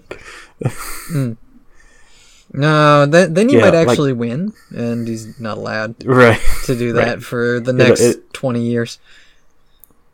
Yeah, it took him 25 years to win a tournament. Yep. What was it? Was it Sun and Moon where he finally won, or was Yeah, it I the think most so. recent one? I think it was Sun and Moon. I guess the new art style helped him out. Being drawn differently made him able to actually win a Pokemon League for once. Yeah. You know what, Jade? You don't have to watch the Pokemon anime if you want. I think I will. Okay. I'm going all in on Pokemon this year, I guess. Yeah, you can file your book report on it. Like if I feel like it's not worth my time, like I'll stop. But I'll start watching it, because I mean, like, at the end of the day, it is a kid show, right? Yeah. Like, I might get bored of it pretty quick. Yeah, But we'll see. I liked the show as a kid, but just looking back I feel like I'd probably get tired of it pretty quick now, but I don't know. Yeah. Like, I feel like if you're watching it like one episode a day, like they want you to, then it would be cool. But like if I'm gonna like marathon it at all, it will probably get old very quick. All right. Anyway, did you have anything else you want to talk about? Because we're kind of getting on.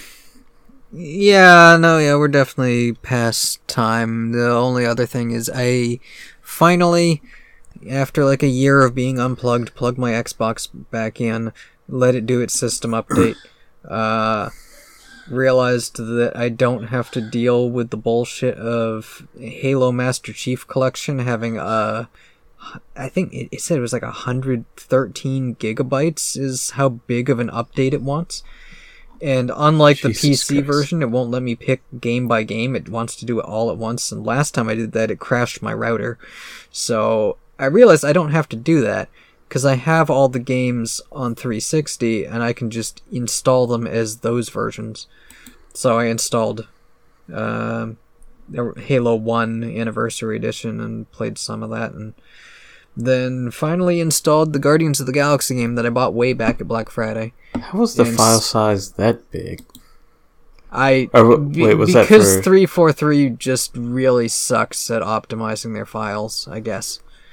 I can only imagine it's got to be something with like the multiplayer or the menus, because the games, like the only one that they've updated that I know of from its 360 version is Halo 2, which they did the anniversary treatment, so they increased all the graphics resolution and stuff. But the others, I think, are all their 360s versions, which aren't that big. I think it was maybe... Yeah, I mean, altogether, those would probably be like 10 to 20 gigs for the first one. Yeah. For like the entire Like, game, not just, like this is just update data on top of the game that there was like 50 gigs that I installed off the disc, and then it wants another 100 something gigs to update it. Yeah, that's pretty gross, to be honest. Yeah.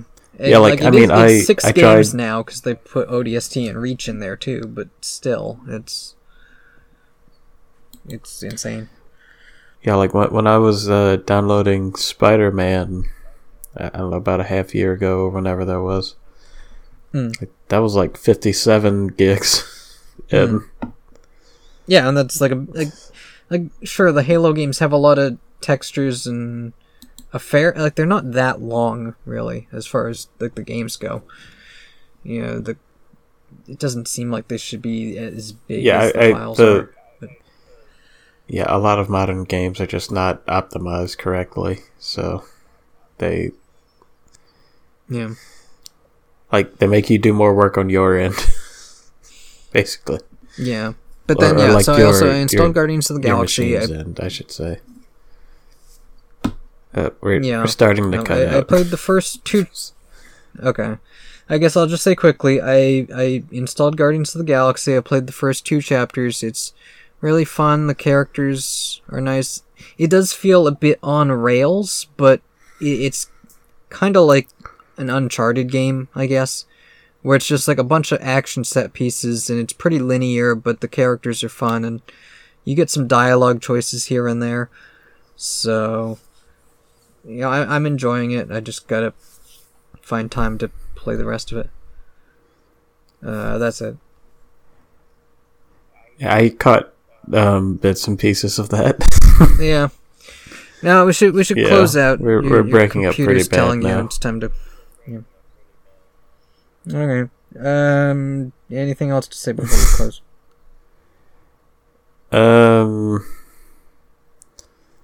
Stay funky. No, I don't. Yeah, that works.